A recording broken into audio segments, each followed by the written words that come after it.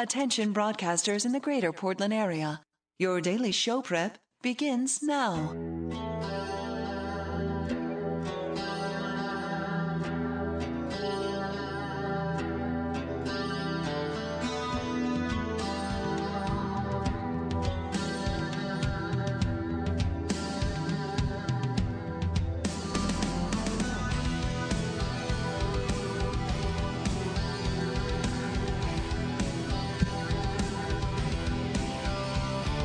Well, all right then. Let's begin today's program, shall we? It is 1 minute and 15 seconds after the hour of 5 in the month of June in the year of our Lord 2009. Thank you for coming along and making a part of your listening day. We are live from the plushly appointed yet not overly ostentatious studios of Rock 101 KUFO in beautiful downtown Portland, Oregon. Thank you for joining us today. It is Tuesday. Welcome to day 12. I have 4 words for you today. Those 4 words are Sid and Marty Krofft. That's right. That's right. That is all ye know and all ye need know. Everything else today, including myself, is an afterthought compared to Sid and Marty Krofft. It's just, it's better than the best thing that's ever been. That's how good that is. So later on today, Sid and Marty Krofft, creators of the original Land of the Lost TV series, and who don't get along all that well, I think. I mean, if memory serves, Sid and Marty Krofft don't really... I mean, they get along, but in that sort of Randolph and Mortimer Duke sort of a way.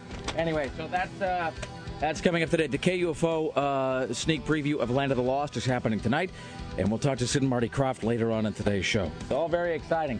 Dawn Taylor from Cinematical will be here today. She wrote a great piece about Terminator Salvation that you can see at rickemerson.com. She'll join us today to talk about DVD releases, including, I can't tell, there's this whole sort of genre of films now, and they all look like they're made for the Sci-Fi Channel, or Sci-Fi Channel as they now call it.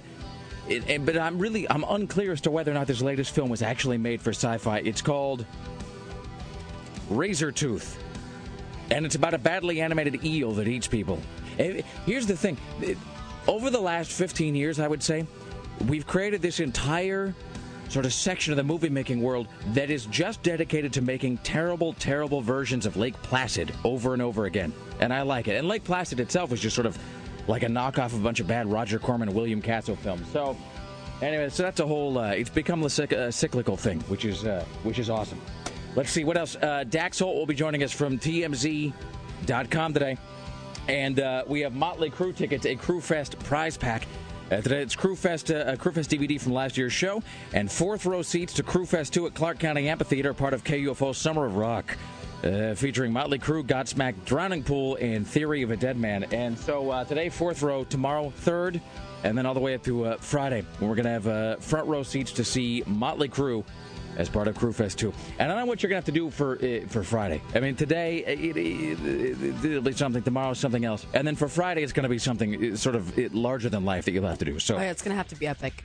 Yeah, I mean, we can't. It's not going to be like a caller 10 thing. I mean, really not even today, because these are such great tickets. But especially for Friday, those are front row seats. But today, we have 4th row seats to Crue Fest 2, so that's coming up as well. Let's see. Let's just do a brief overview here as we plunge on in. Hey, Tim, do you have this thing about... Hold on a second. Do you have this thing about a lawmaker? I'll let you guess which party he might hail from. Having online chats with a teenage boy about sex while dressed in an animal costume? I do not know. Do you have this thing about Phil Spector going crazy in his cell and playing chess with a mouse? I do not know. Do you have this thing about Nancy Reagan seeing Ronald Reagan's ghost? Yes. Okay. Well, there you go. I'll stop there. Hello, Sarah Dillon. How are you today? Hello. I'm looking forward to the stories today. Are you excited today. by what you've heard so far? Oh, boy, am I. I can't wait for today's show. And there are some you haven't heard yet that should keep you entertained. Really? Yes. Then I'll know the rest of the stories. Mm-hmm. Me! Okay. Anywho. Hey, so yesterday you didn't go to your regular swimming pool. No, because the pool that I usually go to, it was so destroyed from yesterday that they had to drain it and, clean it. You mean from yesterday when you punched a child in the face? There was no You punching. You threatened to punch a child. I punched him with my words. On Sunday. You punched him inside where no one can see the bruise. Well, thankfully, since that pool was closed, there weren't any small children there yesterday. All right. This is the place you sent me the photo of. Yeah, it's really cool. It looked like the Melrose Place pool. Is that the photo? It's just like one of Heather's feet, your friend Heather's, like one of her feet, and then the swimming pool in the background. It looks like a Spanish villa. It was so cool, yeah. Because there are like 3 or 4 different pools at this apartment complex that she lives at. So the main one that we usually like, Stripper Soup, it was closed yesterday. So then we went to this other one, which was really beautiful. It's just surrounded by all kinds of greenery and stuff, and it was just a surreal experience. It was really cool. You ought to create a drink called Stripper Soup. Also, I had this great idea. If we were talking to Jim Roop today, which we're not, because CNN. Do you ever notice that CNN, this is a little behind the curtain business, CNN occasionally has those correspondents talking about things that, I'm not saying they're not important issues, but they just seem sort of random, especially when placed in the context of other things they're talking about. Like Jim Roop is, it's like Conan and Jay Leno and the Octomom. Today, the rise of anti-Semitism. So, no. I think we're gonna gloss over that today, at least inside this show. It's random. Just seems like a thing seems like a thing that we're probably not going to greet people with as soon as they wake up. So anyway, so if we were going to be speaking with Jim Roop today, though, I would make the point that there really ought to be some sort of, wait for it, some sort of event that happens in fall based on what's her name, Nadia Suleman, who shoved all the kids out. October. Like Rocktober, but it's October. Isn't that just October? Yes, but it's all in the pronunciation. It's all in what syllables you accent. October. Whatever. Fine. It's funny to me. It was funny last night at like 11:30 when I couldn't. Yes, when I couldn't get to sleep. I couldn't sleep last night either. Yes, so it's going to be a great day because I slept well. You slept for all of us. Yes. Tim was sleeping for 3. Well, you have that central air though, and that's cheating. Having central air is a cheating way to get to sleep because it just knocks you out. It's like being roofied. You just turn on that central air and and the next thing you know, you're just out like a light. So, all right, awesome. At the news desk, ladies and gentlemen, your personal savior, Tim Riley. In the news with Tim Riley. Good morning, everybody. It is 5:08. It's going to be another sunny day today in the 80s, cooling off a bit by Thursday. Our top story. The hell is that? Is that in my headphones or is that on the I just computer? heard it. It sounds like a bad cart machine. That's a channel on the board. Is it? Did you just fade that out yourself? Yeah, well... Because it was staticky? Yeah. Okay, so have a little coffee in there. I'm just trying to... Let's just stop for one moment. I'm trying to identify the pathology here. So the fading out was you because it sounded bad. The sounding bad was the board? The sounding bad was the board. I was fading it down and then it cut out. Sounds like a dirty pot or something.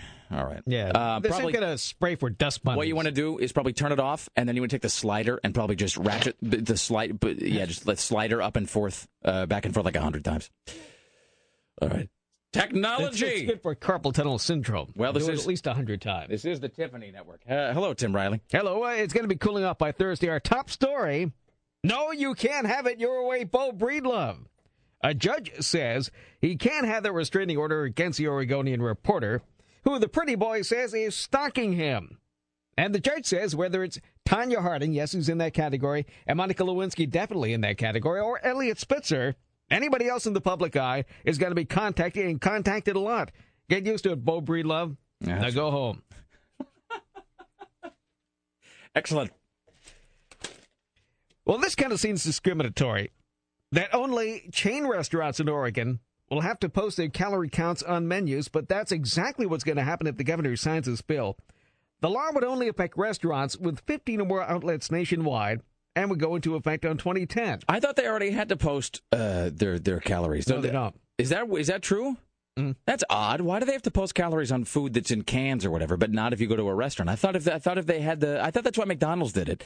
I mean, because or maybe not. Well, McDonald's does it for a good PR. They have booklets saying we serve healthy food here. But it's not like a requirement that you have to tell. So like, I guess not. Now that I think about it, because I can't remember the last time I went to a restaurant I saw it posted somewhere. But the bad thing about this law is it only affects chain restaurants.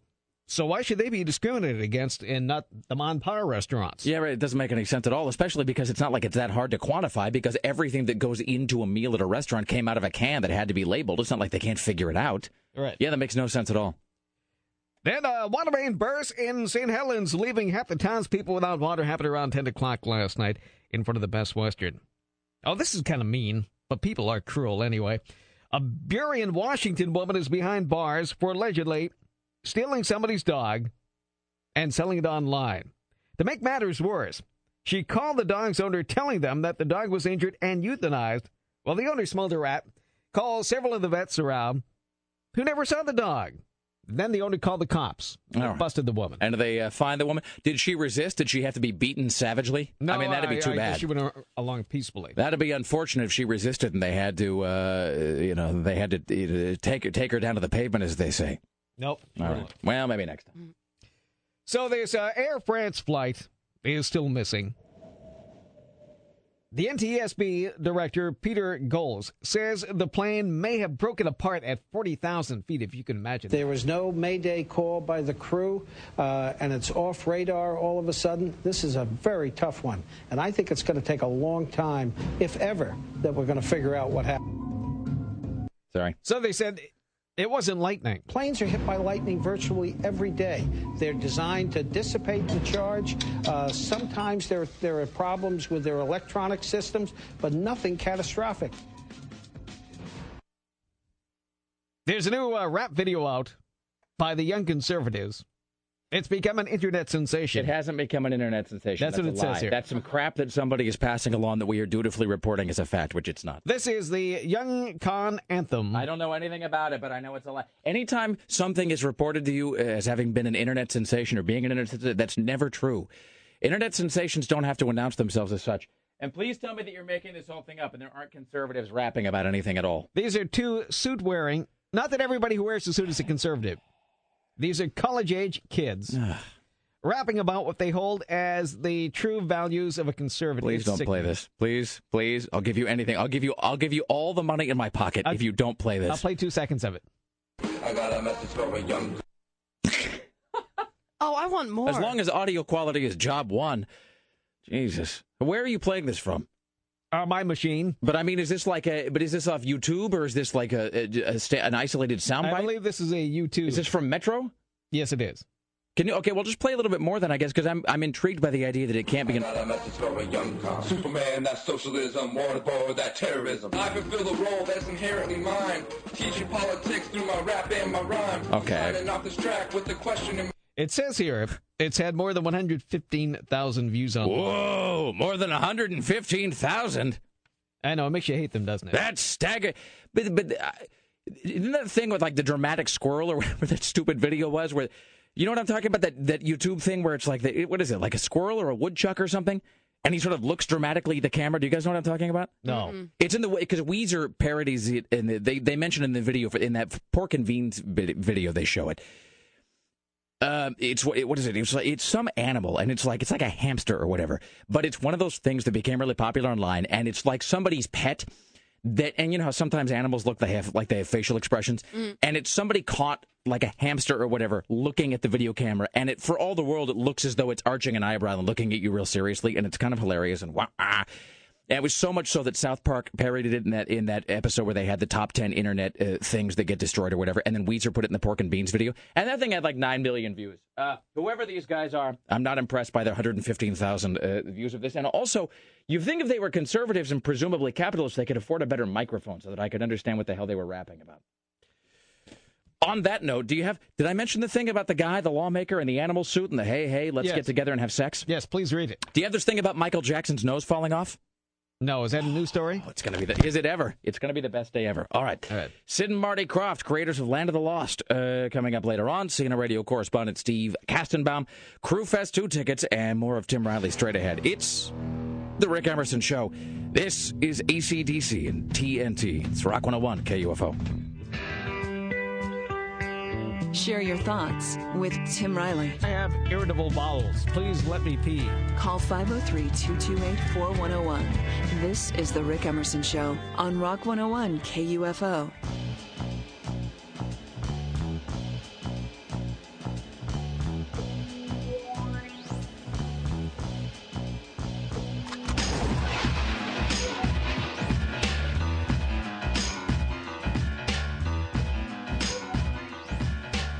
It is the Rick Emerson Show. It's Rock 101 KUFO. Thank you for joining us today. It's 503-228-4101. 503-228-4101. And I saw part of the Conan show last night. I only saw like a little bit of it. And so there was that whole bit where Tim, did you watch the Conan thing last night? His foray into late nights? I did not watch it, but I watched clips of it. There was that opening where he's sort of running across the entire country. I got to say, that set of his is really cool looking. I mean, it's sort of a variation on the classic Tonight Show set, which is where there's the cityscape behind him. But they did have that great acknowledgement because he moved the show from New York to L.A. to do it. And there was that little moment where he's kind of sitting there. He's in New York. And the camera sort of pans to show just this great, beautiful New York City skyline. And he's looking down at his to-do list, and like move to Los Angeles is like the dead effing last thing on the list. Anyway, and so, but boy, how great is Andy Richter though? Just, that is just, and I'm sort of unclear as to why Andy Richter left in the first place years ago. I mean, I guess maybe they discussed it last night and I missed it, or maybe they talked about it at the time. But Andy Richter, who had been sort of his original sidekick, sort of his Ed McMahon, had left after, I think, just a couple of seasons in, and then he did Andy Richter Controls the Universe, and he did something else. He did a whole bunch of great things that got canceled, basically.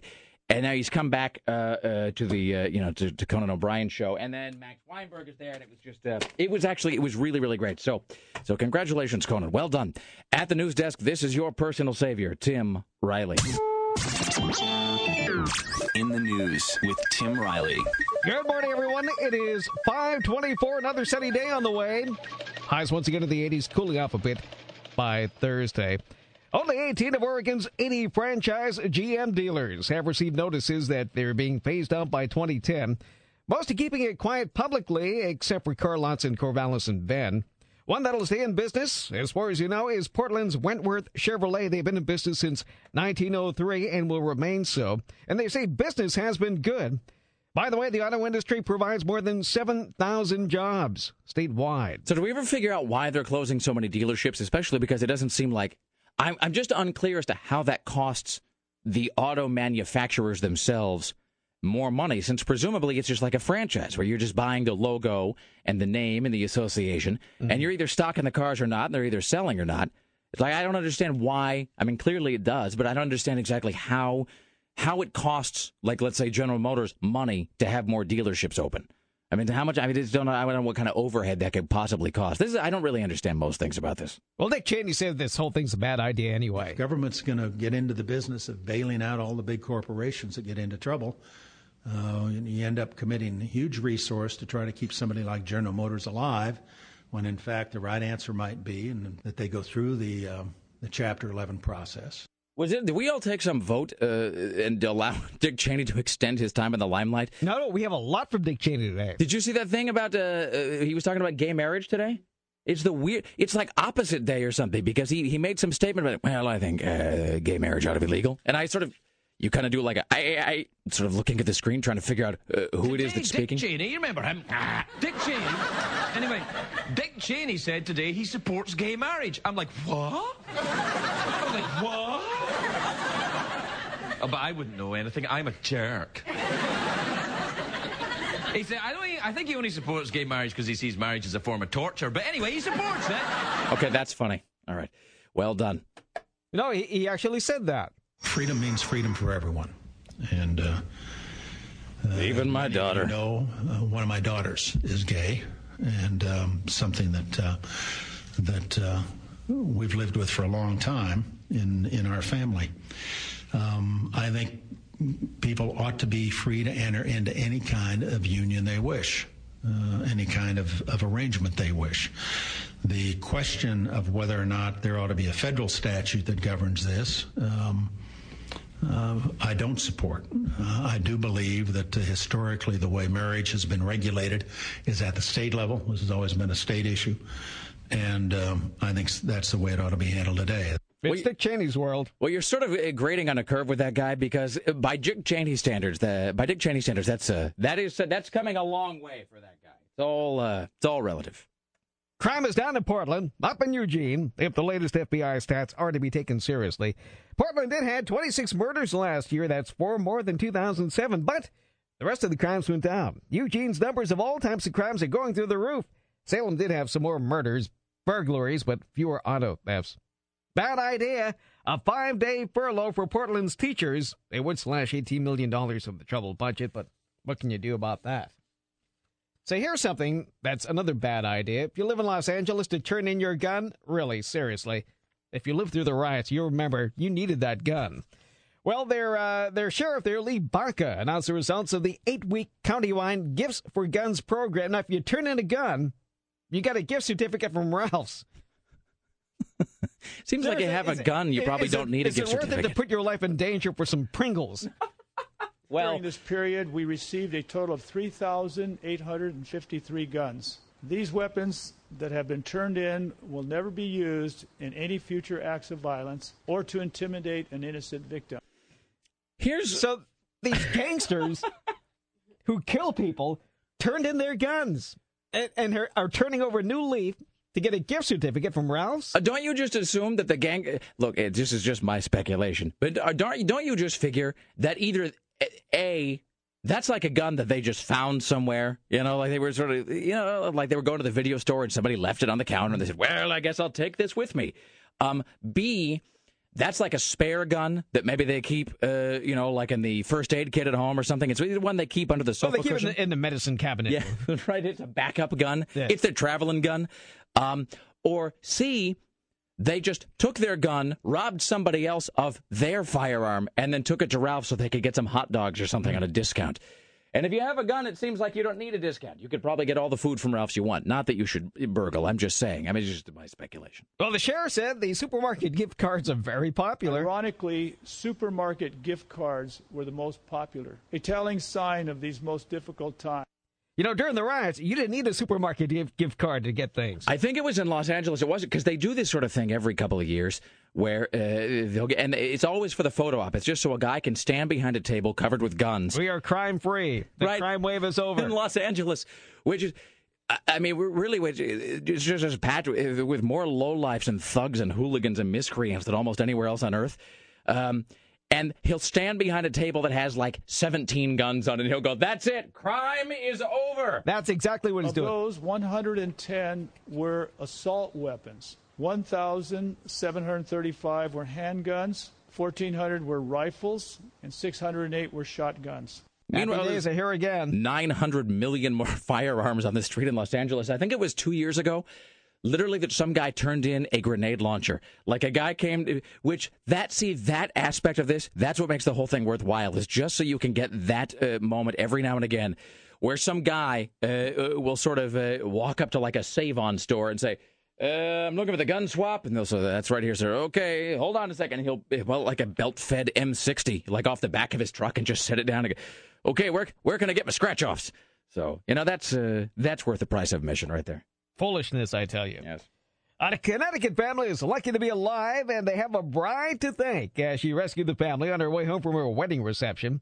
Georgette Clemens of Bridgeport was still in her wedding gown when she saw flames shooting out of a house and stopped to help. She went to the house, yelled to everyone to get out. Her heroics worked, and lives were saved. Her dress is blackened. Her shoes are messed up. But she tells the Post, what are you going to do? Do you ever see things written down, like notes you've made to yourself, and you've written them down, you've circled them, and you don't understand why? I've written down Trevor. Trevor. Why? Did we talk about a guy named Trevor yesterday? Did we discuss a guy named Trevor? We may have. It's a common name. You know what? I think that he was the winner yesterday. Oh, that's the guy that won the Crew Fest tickets. Well remembered, Sarah Dillon. Okay. Yeah, I was just looking at my notes here. Here's because I was in preparing some audio. By preparing, I mean getting it and then giving it to Greg so he could do the actual work. But I was preparing some stuff today, and I haven't really transferred over all the things from yesterday's show matrix. Here's some of the things I've got written down. Matador. That's the Matador video, which you can still see at rickemerson.com, which is fantastic. Tanya Harding. I have down Gauntlet. I don't know why I wrote down Gauntlet. Below that I have Montage. Oh, it's not Gauntlet, it's Grunted. It's that grunt. It's the tennis grunt. All right. That's what that is. I have here Watching Laundromat. I have no idea what that means. And then I've circled it 3 times. Watching Laundromat, circled 3 times. And then there's an arrow pointing to something that's been blackened out. Well, that's frustrating. I think the thing I blackened out probably explains it all. Oh, that's frustrating. It's like a roast Probably button. not, or else you wouldn't have blackened it out. I guess it just makes... Hey, did we ever book that OCD guest? The guy that's doing the TV series on OCD? Maybe? I don't know. I forwarded that to you, but I can't remember if we did it or not. Oh. And Depends if that was pre or post nap. Well, I sent it to you on Friday. There's a guy who's going to be launching a show about OCD, which is a thing in which we have sort of a vested interest. And I used two prepositions there. I'm sorry about that.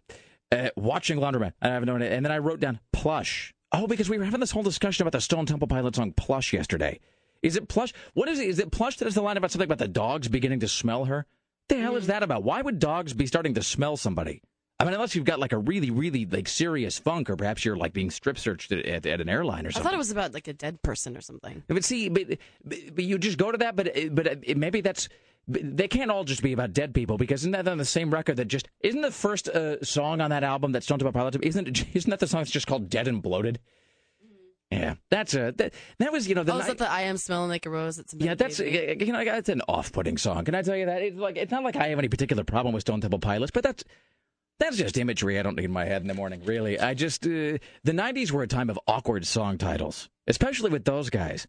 It's like they had that song that was just called Plastic Tupperware, I think. And then that was right around the time they put out a song called with the flies and the Vaseline song. The 90s had this whole thing for just there was just a whole predilection for putting out album titles and song titles that just had kind of an ick factor. Anyway. The best one being Stinkfist. Stinkfist. Seriously, for the love of Christ, find a better name for your song. Jesus God Almighty. All right, straight ahead, we have more news from Tim Riley, ladies and gentlemen. Later on, we will have Crew Fest 2 tickets, fourth row seats today. We'll talk to Don Taylor from Cinematical, Dax Holt from TMZ, and Sid and Marty Krofft, creators of the original Land of the Lost. Oh, we come back. Maybe we'll do this story. This is fantastic. I'm just going to read this. This is from the PittsburghChannel.com, which is from Harrisburg, Pennsylvania. Shocked and appalled. Staff are accused of seeking sex in animal costume. There you go. And there's a photograph that accompanies this, so we'll talk about that when we get back. It's the Rick Emerson Show. It's Rock 101, KUF. Oh, here's Cake. Call 503-228-4101. I'm going to inhale some blueberry jasmine smoke and look arty. This is the Rick Emerson Show on Rock 101, KUFO. You said call now.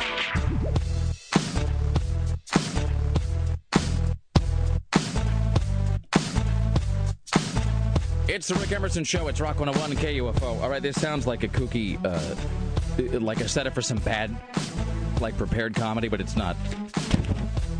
I swear to God, it's real. When I say this is real, it was published in a British newspaper, so, I mean, your mileage may vary, but I guess, and this does make sense, I guess in the LA County Jail, I guess you're allowed to have, if you're in it, because it's just a country club there, I guess you're allowed to have a laptop. And so Phil Spector is, of course, using what social networking service to communicate with the outside world, Sarah?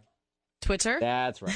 So I have here Phil Spector's Twitter uploads or entries or whatever, and I'm not making it up. Is he going to give every detail about his daily activities from prison? Yes, he is. And so I've highlighted like the 3 or 4 best. And by best, I mean craziest. So we'll get to those here in just a few. It's 503-228-4101. Coming up later on, CNN radio correspondent Steve Kastenbaum will talk about the General Motors fire sale, which is apparently underway as we speak. Oh, and I saw it finally, because the thing I've been wondering just for the longest time is where Michael Moore has been on this whole thing. Oh, he did put out a letter. I have it here somewhere. Was it a thing where he just said, like, adios? Let me look. Well, it's extensive. We'll get to it. All right. I just saw the headline on Drudge that he had finally made some statement about it, because he left it in the other room. I'll find it. He kind of built his whole career on that company. So, all right, at the news desk, ladies and gentlemen, your personal savior, Tim Riley. In the news with Tim Riley. So, closing even, 18 of Oregon's 80 franchise GM dealers who got their letters saying it'll happen are going to force 950 people into the unemployment line. Now, fortunately, Portland's Ron Tonkin Chevrolet is not on the chopping block. Neither is Wentworth Chevrolet Subaru. There are 18 dealers involved here. We know for sure 2 of them are in Corvallis and Bend. The auto industry provides more than 7,000 jobs statewide. So how would you like to stand out in the scorching heat for nothing today and not be paid? Well, it's another day of shooting for the Harrison Ford Brandon Fraser movie. It's set today for Oaks Park. They're going to be filming out there all day. Okay, but you know where they were filming yesterday? Where? I found out about this after the fact. I shouldn't say who told us this. It was a long-time devoted listener of ours. I won't identify who this person is because I don't want anybody to sort of get in Dutch, as they say. But yesterday, and I didn't find out about this until after the show because I didn't bring my laptop in with me, and my email was acting a little wonky and whatever. So yesterday they were shooting up on the hill. They were shooting at the VA hospital. Oh, really? Yeah. So, and I don't know if that was everybody, if that was like Harrison Ford and Brendan Fraser and whoever, but I know that they were shooting at the Veterans Administration Hospital, which is up right next to OHSU. So maybe that's continuing if that was like a one-day thing. But today it's at Oaks Park. Yeah. That's awesome. And Bradley Carga is actually going to be in it today. Really? He got a bit part as playing Brendan Fraser's driver. You know, it makes me a bad Portlander that I've never been to Oaks Park. I mean, I never have either. Oh, it's creepy. It's really cool. I've heard that it's. I mean, you know, obviously it's operational and functional and safe and whatnot. But it is. But it is from an earlier time. So I think it does have a certain threadbare charm to it. From what I've been told, my wife goes there. You know, she and friends have gone there for whatever. I hope it's not like the episode from The Twilight Zone when the boy falls underneath the ride and gets his leg stuck. Do you remember that episode? Mm-mm. Oh, yeah. No, you're thinking... With the horses? He gets his leg stuck underneath and they have to stop the ride? Oh. That scares me even today. You can fall off and get your leg stuck underneath. Would you like to know how big of a dork I am, Tim? How big? You're thinking of the episode Time Enough at Last, starring Martin Balsam. Mm-hmm. How about everyone has a hometown? And maybe... Let's see. Hold on. The episode you're thinking of, the Twilight Zone episode, this is the original series that aired from 1961 to Everyone's got a hometown. Mine is Binghamton. Don't tell me you have that cut. I do. No. I don't have the actual cut, but I used to have large sections of the closing narration committed to memory because I'm a retard. It was very moving. It was a great... And scary. It was moving and I still remember seeing it as a child. What did I just called it Time Enough at Last. It's not Time Enough at Last. That's the Birds. It's Walking Distance. That's the name of the episode. Time Enough at Last. Here's why I just said Time Enough at Last, because that's the one I always reference, because that's the one with Burgess Meredith and the bank vault. So hold off on your snarky Twitter things or whatever. I'm correcting myself. The episode is Walking Distance with Martin Balsam, and it's where the guy has the harried suburban man in the gray flannel suit existence. It's his childhood. That's right. And he stops for gas, and he walks, he's near his hometown, and then when he walks into his hometown to sort of check out, where he used to grow up, he finds that suddenly, ba-bum, it's 30 years previously. And there's a band playing in the gazebo or in the bandstand or whatever that thing is in the park. Yeah. It's scary. But it's not that scary, though. You're remembering that episode incorrectly. It's a poignant episode. It is. But when the boy gets his foot stuck underneath the ride... See, that's the thing. And so when he walks into his hometown, this is like a 0.5% conversation, but you know what? Everybody can just can just bite it, because that's what we do here every now and again. Sit through it. Well, here's Tim, if the Twilight Zone doesn't have mass appeal, then I don't know what does. But the thing about that episode is when he walks into his hometown, he doesn't have a limp, but then he catches his foot on the ride because he startles himself as a young boy. Kid falls off the merry-go-round or whatever the hell it is, and then when he walks back out, he has the limp. And there's that thing where his dad says, maybe there's only one summer to a customer. That's why after seeing that, I would never get on the merry-go-round again. Really? Because there are amusement parks just like that where I grew up, with those old-timey rides with the scary-looking horses. where everything is in an advanced state of creaking disrepair. It's like, welcome to Tetanus World.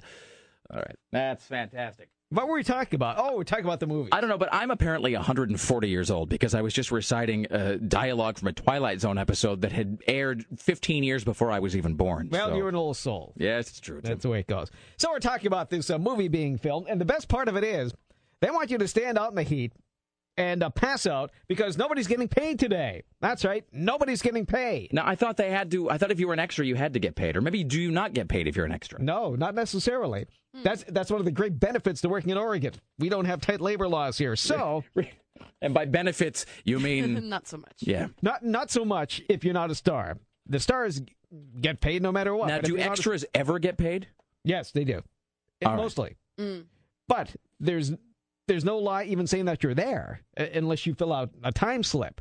So, I mean, there are numerous projects and movies filming here all the time where people don't get paid. They can, it's just my hobby. And for the most part, filming here is somebody's hobby. It's not a professional. I mean, things can be popular here, but not seen outside. In this case, this is going to be filmed here, but seen outside of Portland. And they can still say, we're not going to pay you. So they're not going to. In your face. So if you want to go to Oaks Park and be an extra today, you're not going to be paid. Stand out in the heat and pass out, and please, no screaming babies. That's the only rule. Now, if you're just a regular garden variety extra, do you still have access to craft services? Oh, yes, everybody does. Well, see, here's I mean, you would think that craft services table would just be ransacked by the end of the day, or is it? Let me ask you this, Tim. How tasty is this going to be out in the heat today? Would you like to? How about some of this salad? I was just going to say, could you give me some more of this mayonnaise in an aluminum bowl? That would be awesome. I'll take some more of this pork. So I've never worked on an actual movie set of any kind. The only craft services I've ever had was on my own films, which means that it was financed by me, which means that it was like $9 worth of food. And I told everybody when that was gone, that was gone. We did shoot a promo for the show a long time ago in those craft services. That time we were outside that place when we all got out of the car, and then we went inside. Oh, when we shot the promo for Listener Party 11 at the Crystal, was there craft services? Yes, there was. There was real food there. Oh, that's right, Almost in the green room. I remember that. There was the green, and then there was that scene where I shoved all the bacon into my mouth. That one. Oh, that was fun. Those were good times. Anything with bacon, boy, those are times worth remembering. So let me ask you this though. So I've never actually worked on a real film production or a real TV set. So if you're non-union, you get paid one fee. And then if you are union, you get paid more, and you get better food. So that was going to be my question. So when the craft services table is a thing of endless fascination to me, because I know that is the standard by which many people sort of judge. That's how a lot of people judge their experience filming something. Like, and the craft services was exemplary. Do they just constantly replenish the craft services table all day, or is there like a finite amount of when it's gone, it's gone? No, those people are there all day. Really? Just like the rest of the crew. Excellent. They'll be there 12 hours. They have like a minivan full of food. It's all full of things that are unhealthy for you. Fantastic. They'll be gone in 5 minutes, and they'll replenish the supply. So if you want to be really used today, and everybody does, and stand out in the heat because you have nothing better to do, go over to Oaks Park and be an extra in this movie. That's entitled The Unentitled Crowley Project. You can bet Harrison Ford and Brandon Fraser aren't doing this for nothing, but you are. Sign me up, please. I'd like to be exploited. So that's that. Well, let's talk about Nancy Reagan, shall we? She says she still sees the ghost of her husband and that President Barack Obama snubbed her earlier this year. She did an interview with Vanity Fair. She said Obama missed an opportunity when she wasn't invited to a March ceremony where Obama said he'd allow comprehensive stem cell research, and that the commander-in-chief later apologized for the oversight. I probably would have gone, but I don't like to travel, so maybe he knew that. And Mrs. Reagan, she's 87 years old. She is a well-known stem cell advocate. Politically, it would have been a good thing for him to do. Well, nobody's perfect, she says. Also, she spoke from her Bel Air home, and she said she still catches glimpses of Ronald Reagan's ghost in the hallways, and that time hasn't healed the wounds of 5 years since its death. I still miss Ronnie a lot. People say it gets better. It does not. And so she was. Wait a minute. So she was. So she was snubbed by Barack Obama. How? Well, she wasn't invited to travel for the speech. However, it says here it's well known that she doesn't like to travel. So well, and also, I mean, let's just ask what everybody's thinking. Is it entirely possible that she's just crazy and hallucinated the whole thing? Sure. All right. I mean, she's 87. I mean, and also she's Nancy Reagan. So, all right, let's do one more here, and then we'll get caught up around the corner. All right. Well, let's do this. Should we do this animal story right now? Or save it? Let's save that one because it's fascinating. For a special occasion. So you're going to have to listen later. Let's do a Jackson Watch instead. Here's your Jackson Watch for Tuesday on the Rick Emerson Show.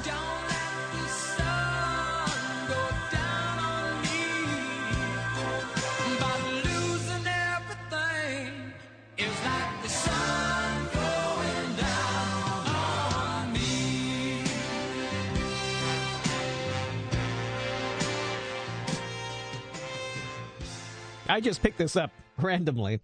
I think this is done in the 1/16th font. Yeah, it's. So I'll try to make it. It's not a large print article. Well, Michael Jackson is allegedly in constant fear of dying and is terrified his nose will fall off. Close friends of the star, apparently he has them, said the singer is in a fragile state after being diagnosed with skin cancer. This according to the Herald Sun, Australia's biggest selling daily newspaper. Michael has become convinced that his nose is falling off, said a friend. The doctors have reassured him that it won't. But Michael believes that the skin cancer will kill him and lives in constant fear of dying. His chances are excellent, but he's very afraid. Michael Jackson is a half-century old. See, that doesn't even seem possible. That seems like a thing that can't possibly be true. You know what I mean? Mm-hmm. It's and the idea, by the way, that he's afraid of his nose falling off is a thing that I shouldn't find That's funny. amazing. But he doesn't have very much else to think about on a daily basis. He just walks around, my nose is going to fall off. My nose is going to fall off. My nose is going to fall off. I mean, for at least 8 hours before he takes a nap. That's his to-do list every day. It's just pages and pages and pages of, like, worry about nose falling off. The end. Repeat.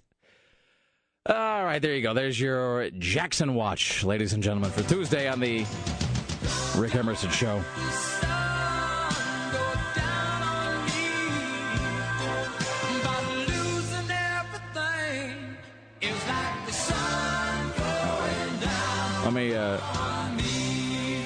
Let me see if the fates are on my side here as we go into this. Faces and the laughter of the people and the places of his past. And perhaps across his mind there'll flit a little errant wish that a man might not have to become old. Never outgrow the parks and the merry-go-rounds of his youth. And he'll smile then, too, because he'll know it is just an errant wish. Some wisp of memory, not too important, really. Some laughing ghosts that cross a man's mind. That are a part of the Twilight Zone. Ooh. There you go. So that's not the whole thing, but that is part of the closing narration for that episode. Let's hear it for the Internet, ladies and gentlemen. All right. Well done, Internet. All right. It is the Rick Emerson Show. It's Rock 101 KUFO. Straight ahead, CNN radio correspondent Steve Castabaum talks about General Motors. We'll have this awful/great/hilarious/terrifying story of this lawmaker in this animal costume trying to get it on with a younger person. Here's The Offspring. It's the Rick Emerson Show. It's Rock 101 KUFO.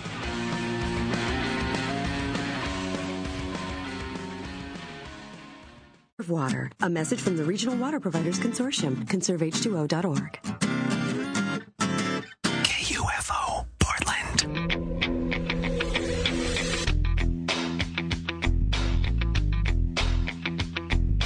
Put your hose away. Do it now! It's the Rick Emerson Show. It's Rock 101 KUFO. Thank you for joining us. It's Monday morning. You just burn yourself? What is your... Don't take this the wrong way, Sarah. You're having a bad morning. You look like you're about 9 years old right now. Cold. It is freezing in here. And I know that they're fixing the problem, so I don't want to complain, but I am frozen solid. Then I have my glasses on. Maybe it's just cold on that side of the room. Well, the air conditioner's right here, and it's angled at me. Oh, well, that is... Oh, there you go. Well, that's the air vent. Yeah. Hey, that is angled. That's pointing right at you. Wow, that's great. Well, okay. I wonder why it was much warmer over here. It's because I'm not anywhere near the air vent. I know, you're all tropical over there in your T-shirt, and I'm wearing 3 sweatshirts. Over here, it's kind of humid on this side of the room. I keep expecting for, like, dragonflies to start buzzing around me. And then you've got, like, your regular shirt and your hoodie, and then the hood is up, and then you're sort of clenching yourself. And I'm wearing 2 hoodies. You know what you look like? Really? Oh, so you've got a shirt, 2 hoodies, and then your hood is actually up. You know what you're doing right now? You're starting to do that. You've kind of got your arms in front of you for body warmth. And I'm sort of seeing, this is like when they show the timeline of Neanderthal, man, sort of they becoming modern man. I can, as the show has gone on this morning, you've sort of started to like pull yourself closer and closer in to try to stay warm. And eventually you're going to be like that guy they found in the Andes where he's all like bent over and he's got an arrow in his head. No, I'm so miserable. This is my punishment because all I wanted to be was cold last night when I was sleeping because it was so hot in my apartment that now I get here and it's Now, freezing. wait a minute. Now, you got it, but somebody gave you an air conditioner. Yeah, but I can't put it in my window by myself. But I did kind of... Let me just back up for a second. Is this an air conditioner that belongs to you? Yes. But it's not, though. It's not. Well, my friend this. gave it to me. Right. That's what I'm saying. So how did you get this air conditioner? My friend gave it to me. Like I he know, wanted central air. He had central air. He just moved in with his lady friend, so he brought it over to my house. I'm trying to lead you down a specific path here. How is it that he knew you needed an air conditioner? Because I wrote about it on Facebook. What did you say on Facebook? What was the actual entry? What did it say? Does anyone want me to babysit their air conditioner for the summer? I am Sarah Dillon. Please give me an air conditioner for the summer because I don't own one and don't wish to buy one. Please. Truth be told, I did own one, but I left it. I forgot it when I moved out of that house that I lived in with those 2 dudes. You forgot it? How could you forget an air conditioner? That's like forgetting a baby. Because I was so grateful to not have to be living with the roommates I was living with anymore that I just bailed as quickly as I like running. could. It's like when you move. It's like when you would have like a bus stop with somebody when you were younger, and it's like you realize later that they have that they have your Allman Brothers box set, and you're like, I just don't care. That was it. Keep it. I cut my losses. I'm like, you know what? That sucks about the air conditioner, but that does suck. I can see that's the difference between you and me. I couldn't. It doesn't matter what I had to get. If I had to fight my way through tripwires and punji stakes to get myself back to the air conditioner and take it with me, I would. So, anyway, my point is this. You obtained, for the summer at least, this air conditioner by putting up a Facebook page, which really just in essence said, like, come on, please, give me an air conditioner, somebody. Doesn't it seem like you could put up a Facebook post that said, come on, please, come install this thing for me? Because all it really requires is for you to put it in the window. I've put it in the window and then figure out how to, patch up the side of the window. You just, did the air conditioner, does it have little plasticky accordion-like things? No. Okay, well, then, here's all you need to do. You just take the air conditioner, you set it in the window, and you can go to, the hardware store, and for, $10, you buy yourself some pieces of insulation. Put it up there, and then does your window slide down? It's up and down. And then you just buy, this sounds like a lot of work, but it's really not. You just buy a couple pieces of insulation, and then you figure out, how much window is going to be left, and you just buy a couple wooden dowels you stick in there so that they can't open the window from the outside. Okay. Then you're good to go. That sounds easy. Anyone could do it. It really, and by anyone could do it, you could just place a Facebook thing and just get some poor sap to come do it for you. Just get some idiot man to come do it. Since I was so hot in my room last night and I wasn't able to put on the air conditioner, I decided to, because my bathroom door is across from my bedroom, and then my bathroom door has a window in it, so I decided to open the window in my bathroom, bring a chair out from my living room, and stick the air conditioner on the chair, but have the back of the air conditioner going into the bathroom. Was that before you went for a dip in the cement pond? That is fantastic. It actually worked, though, because the hot air went into the bathroom and out the window. But, where was the air conditioner? So the air conditioner was just so great. I'm sorry, I have to sit down. Before we do anything else, Tim, because otherwise I'm just going to talk about this for half an hour, what headlines are we following today? Well, this piece of breaking news, debris possibly from that Air France plane has been found in the Atlantic Ocean along the path that the missing airliner was flying. Apparently, some seats have been found.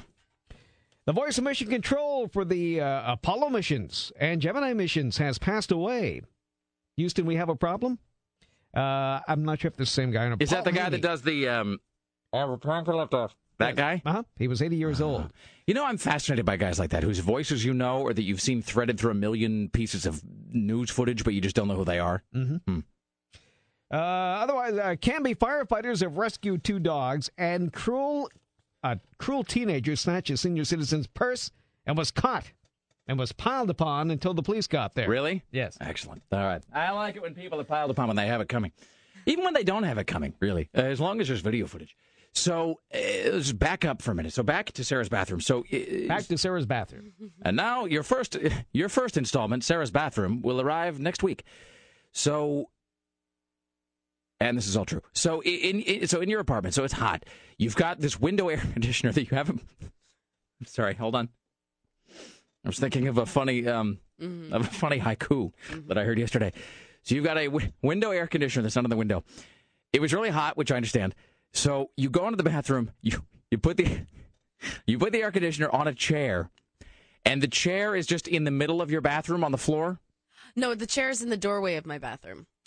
In the doorway. So you walk into my room, in the side door, and then, here's my bed, and my bed is facing my bathroom door. I don't think I used the bathroom when I was at your place that one time, so I don't think I even really know where that is. Okay, well, the door is, directly across from my bed.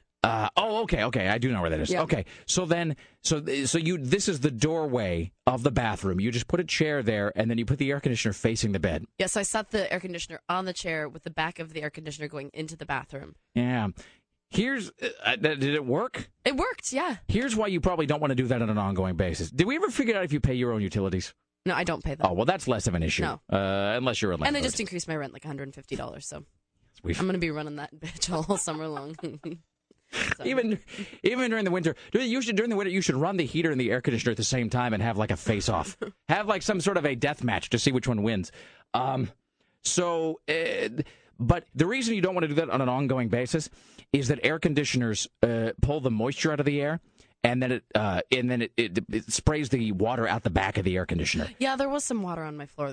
So over time, that's going to become quite a lot of water, and your floor will probably rot out from underneath you, and then you'll fall to your doom. So you don't want to do that. I mean, not that you care about fixing the floor, but you probably care about your floor not being covered with mold and fungus. It would be kind of awkward to fall through my floor. What you could do is, I say enabling your trashiness, here's what you could do, though. You could move the air conditioner further. You could either put a pan underneath it, or you're awesome, or you could back up the chair so the back of the air conditioner is like over the bathtub, if that works. I don't know how your bathroom's laid out, but if that works. Otherwise, you could just put a pan underneath it, or a tray of some kind. I think I have a pan. Of course you do. You can do that later when the ceiling dripping begins, when the rainy season comes. And you could go find yourself a mess of crawdads. Well, it was so hot last night. I'm laying there. I'm like, oh, I didn't put in the damn air conditioner. I'm like, what can I do? How can I make this work? I hate to be this guy. Just find some man to come do that for you. Because, you know what, with the upper body strength and all. No, I'm not too proud to ask. No, I wouldn't be. Yeah. Hell, plus, I'm just lazy. I'm sure I could figure it out, but yeah, I have. Maybe convince somebody to do it for me. Don't even get me started on not too proud. Remind me when I don't have time to talk about it now. Remind me to tell you about the latest adventure with our truck, the truck that Laura and I have. Did you get it stolen again? No, It hasn't been stolen in a long time. No, I was about to. It's been like over a year. I was about to say crime has gone down in Portland. I was about to say that I wish they'd steal it again, but if I say that, then it's going to. Please don't steal my truck. Please don't steal my truck. My truck is starting to go a little bit belly up, though, but I don't have to talk about it now. All right, coming up later on, we have Sid and Marty Croft, creators of the original Land of the Lost. Straight ahead, we have Steve Kastenbaum from New York City. So I guess. So they found a buyer for Hummer. I just heard Steve reporting that actually somewhere else. So they just found a buyer for Hummer. So we'll talk about that. And Who'd want it, really? I have no idea. I have Phil Spector's the Twitter updates from prison, and I'm not making it up. It's not like I am resisting going on. I'm not going to, but it's taking everything in me to resist that. I do have those. Don't forget, KUFO's Summer of Rock continues at Clark County Fair. That is at August 10th. Stain, Shinedown, Chevelle, and Hailstorm. That is at the amphitheater at Clark County, part of the Clark County Fair. Tickets on sale now at all Ticketmaster outlets and at KUFO.com. Stand by for more details on that. This is Shinedown. It's the Rick Emerson Show on Rock 101 KUFO. The Rick Emerson Show. Hello. Hey. What? Man, Sarah and her Dylans. On Rock 101 KUFO.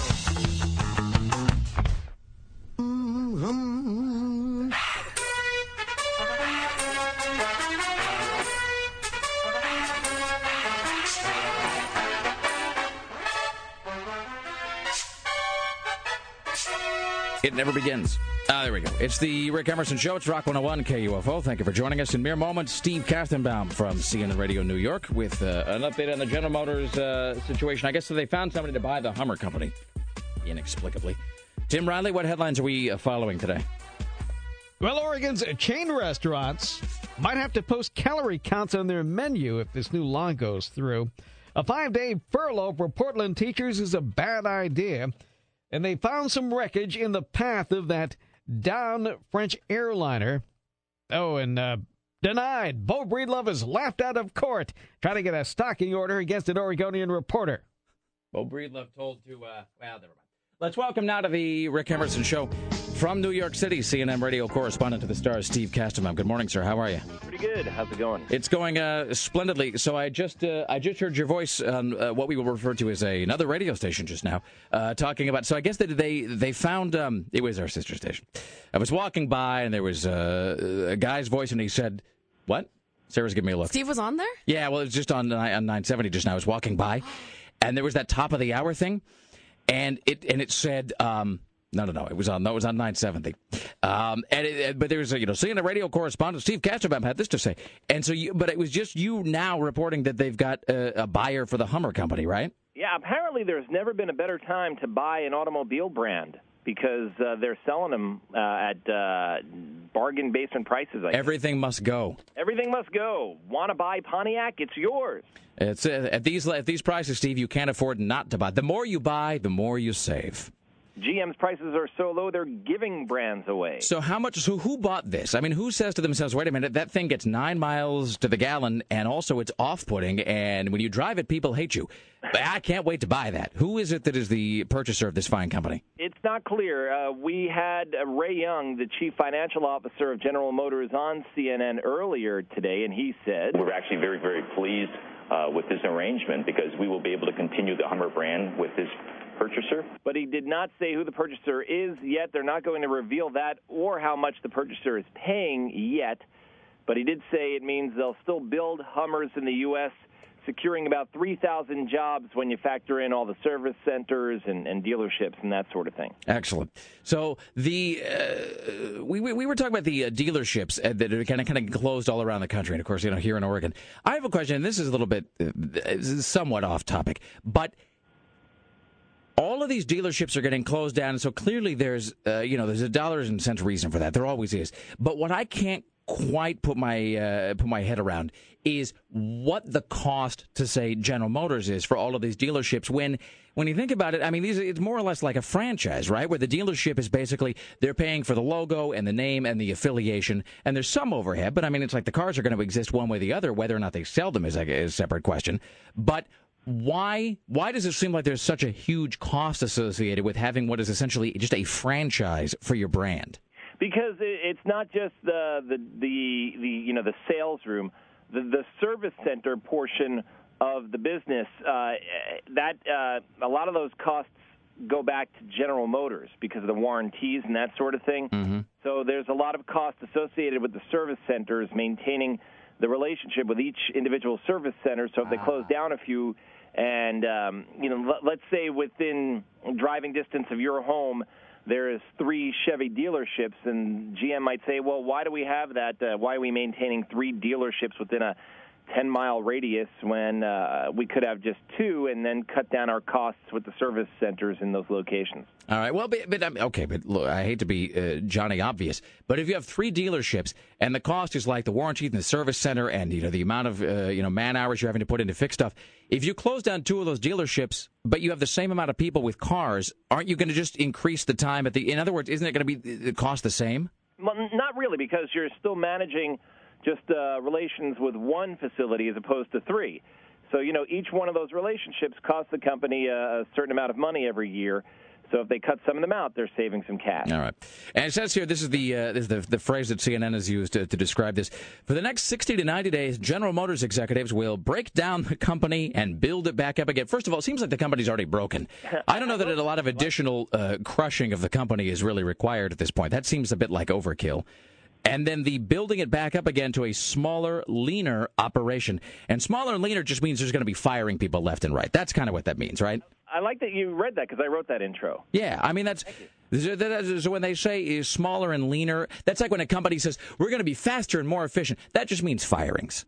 Pretty much. It means we're going to shrink the company. Yeah, they're going to get rid of 20,000 employees, 14 plants and warehouses, and another 3 plants, production lines, assembly lines, will be idled, will be put on standby, as they say. So those workers will be furloughed. Look, when they're selling 40, 50, 50% fewer cars in the U.S., they can't keep all those people employed at the plants. General Motors tried, and that's one of the reasons why they got into trouble, because they tried to maintain this reputation of being generous Motors to its employees and with the union. And they sort of do take pride in the fact that whole communities live or die based on how the assembly plant in that community is doing. So that was a point of pride for General Motors. So they really didn't want to do away with them as the market forces changed, and that's one of many reasons why they got into trouble. So they've finally said, look, we can't do this anymore. We have to close down some plants. Well, I think the observation really has to be made at this point that it's not like sections of Michigan, for example, were really flourishing to begin with. Mm-hmm. I mean, it's not like you went to, everybody kind of picks on Flint, but it's not like you thought, by God, that's a model of prosperity. That's the way that this country ought to operate. It does sort of prompt the question, how much worse could things possibly get in certain sections of that state? I can't even imagine how much it's going to sort of shake the foundations of that place to have General Motors just be sacking even more people. I mean, it's like insult to injury to insult to injury to insult to insult to injury. You're right. They get a lot of negative press when they close down a factory. Even if they have to do it for their fiscal well-being, they take a ton of heat. And is that warranted? It's up to the individual to figure that out for themselves if it's deserving or not. But I remember when the Ford plant in, I think it's Elizabeth, New Jersey, where they used to make some Ford pickup trucks closed down. And people were, incensed that all these layoffs were taking place and that people who worked at this factory for, a decade or 2 decades were losing their jobs.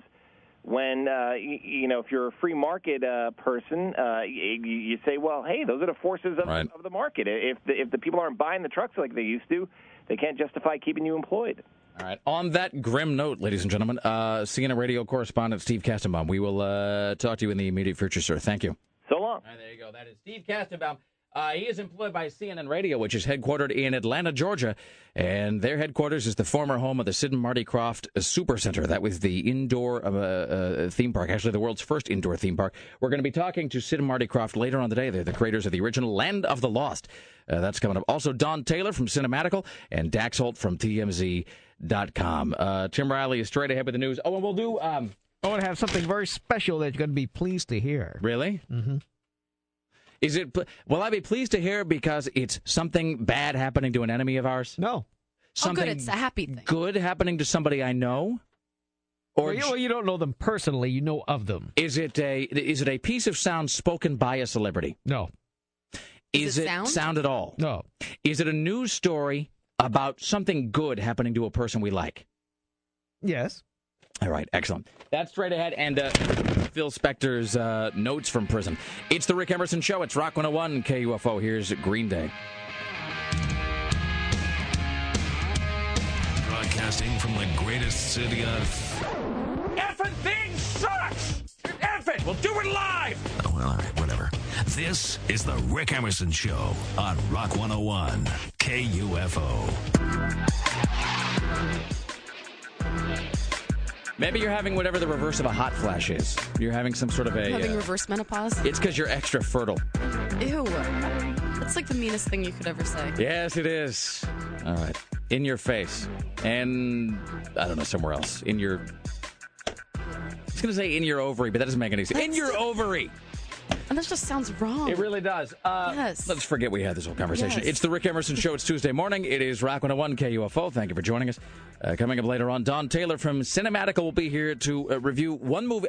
Here's the two things. I know that one of the things she's reviewing is Razor Tooth, or Teeth, or Shark. What is it? Is it Razor Tooth, Greg? Is that what it's called? Let me just play just a little bit of audio here. Let's see if I can get... this is just a small segment of the audio for Razor Tooth. Let's see. We hatched a specimen in the lab. It grew to 6 feet in the first 2 months. Wouldn't that mean it's like 12 feet or more?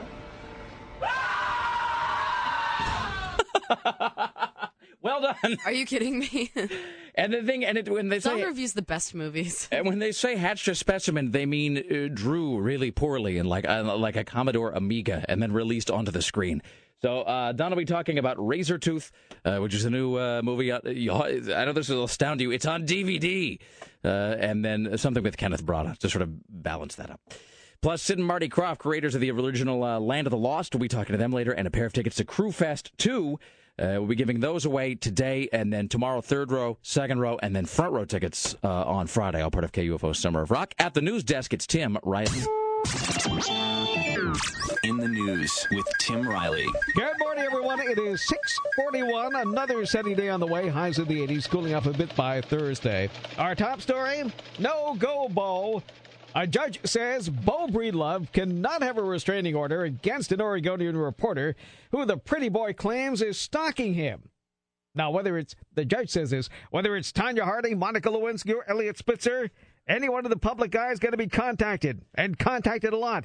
Get used to it, young man. Boy, the interesting part is how the judge immediately goes for the Tanya Harding, Monica Lewinsky thing. You know what's funny is I was watching Gossip Girl yesterday, and there was a Tanya Harding reference. Really? Yeah. Maybe we're in the middle of a Tanya renaissance. I think so. It's about time. Well, it's because, I know when she was sloping back up. It's because I think this is the 15th anniversary of when the whacking happened.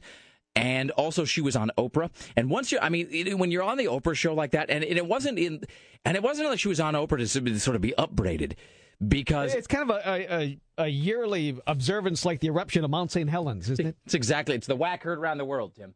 But and when she was on the Oprah show, it was different because she didn't, and this must have been part of the ground rules they negotiated, like how, like Oprah couldn't mention, I don't even remember her name, whoever the woman is that's having John Edwards' love child, that woman, the woman who's not Mrs. Edwards, like she wasn't allowed to use her name when Oprah interviewed Elizabeth Edwards. She couldn't say the name of the woman out loud. Yeah. She had to say, now the other woman, like she couldn't say like Janice the whore or whatever her name is. So I think Tanya Harding must have negotiated these ground rules with Oprah where it wasn't on the set in front of the audience. It was like pre-taped at some other place where there were no people there. Well, I have to say, when I met her on Friday, she was not sure. Her eyes were down. She wasn't looking at anybody. Like, she was very, like, head down, like, not wanting to be recognized by anybody. Well, and that's, good luck with that, sister. I would suggest moving somewhere else. And also, that's why I didn't get a picture, because if you can tell someone's trying to avoid you and she's kind of scary. Can I take your photograph with you? Seriously. Next thing you know, you're going to be picking up your teeth. Yeah. And also, look, and I'm not saying that there's anything, I'm not saying that she was trying to cover anything up. I'm really not. I'm just, only Tanya Harding knows the truth of her various statements. But she did make some observations during the Oprah show that perhaps to the casual observer might seem a little difficult to believe. And I think that's part of the other reason why she didn't want a studio audience, because she didn't want to say, like, I had no idea I was dating a nutcase. And then everybody in the audience kind of goes, oh, boo, because no one believes it. What was my point? Tanya Harding. So I think, she's been on Oprah in sort of a non-judgmental way, because it was understanding Oprah that she talked to. And so I think that may be why she was referenced on Gossip Girl. I think maybe she's coming back into the limelight. Tim? So anyway, Beau Breedlove, well, he had the ladies swooning in the courtroom wearing a tight white form-fitting shirt and sporting a movie star tan. That's not the way to impress the judge, by the way. It's like you're going off to... Well, it's just too good looking for his own good. Well, but you can... Isn't it great that the judge... look, we had Beau Breedlove on the show. Well, it was a beatdown. He seemed like a nice young man, but... He was. I went out and had cocktails with him. He's a nice boy. It is interesting that the judge said Tanya Harding and Monica Lewinsky and you, as though... not in that order. No. No, as though the judge himself was trying to remind everybody of where the celebrity pecking order lies. All right, here's Tim Riley. Well, purse snatching is bad enough, so it's a good thing that this rotten kid got caught. He was stealing senior citizens' purses at a bowling alley. Pardon me, young man, where's the bowling alley? I've got all these fish. So he was stealing this at a place where people bowl in Hillsborough and got caught in the act. A pack of angry bowlers chased him down, piled up on top of him, and then the cops arrived. So here's the story I promised you earlier. I hope you haven't heard this yet. So where did this take place? Hollywood. All right. Hollywood. Am I waiting on a piece of audio? No. Okay. Winona Ryder explains in a new interview that the hush-hush is over. They're going to make a sequel to... Heather. Oh! Come on! And the most exciting tidbit of all, Christian Slater is back. Oh, kill me. Oh, sweet Lord. I wish I was dead. Didn't this make your day? No. The saddest... Listen to that evil cackle, you bastard. I made you wait. I made you wait. Richard K. Emerson! Don't make me made you wait no more for this! Get that air conditioner off that stool! All right, we got to get there to the bowling center. The saddest interview I ever read with Christian Slater came out like a year ago when he confessed that he never fell out of love with Winona Ryder. Really? And also, I can't really act. And I have an enormous forehead. And I've only got this one hairstyle, and I stole everything else from Jack Nicholson. So, why did you say there was such unrepentant glee? What? I'm trying to make you more and more excited. That's a lie. That's a lie, and you know it's a lie. That's the thing, is it's not even a well-concealed lie. You're not happy about that. You're not happy they're making a sequel to Heathers, are you? I'm very unhappy about it. So why would they be? Please tell me there are details. Is there some sort of a synopsis? Nope. Okay. That's it. I'm going to choose to believe that this is not true until it's proven otherwise, and also this.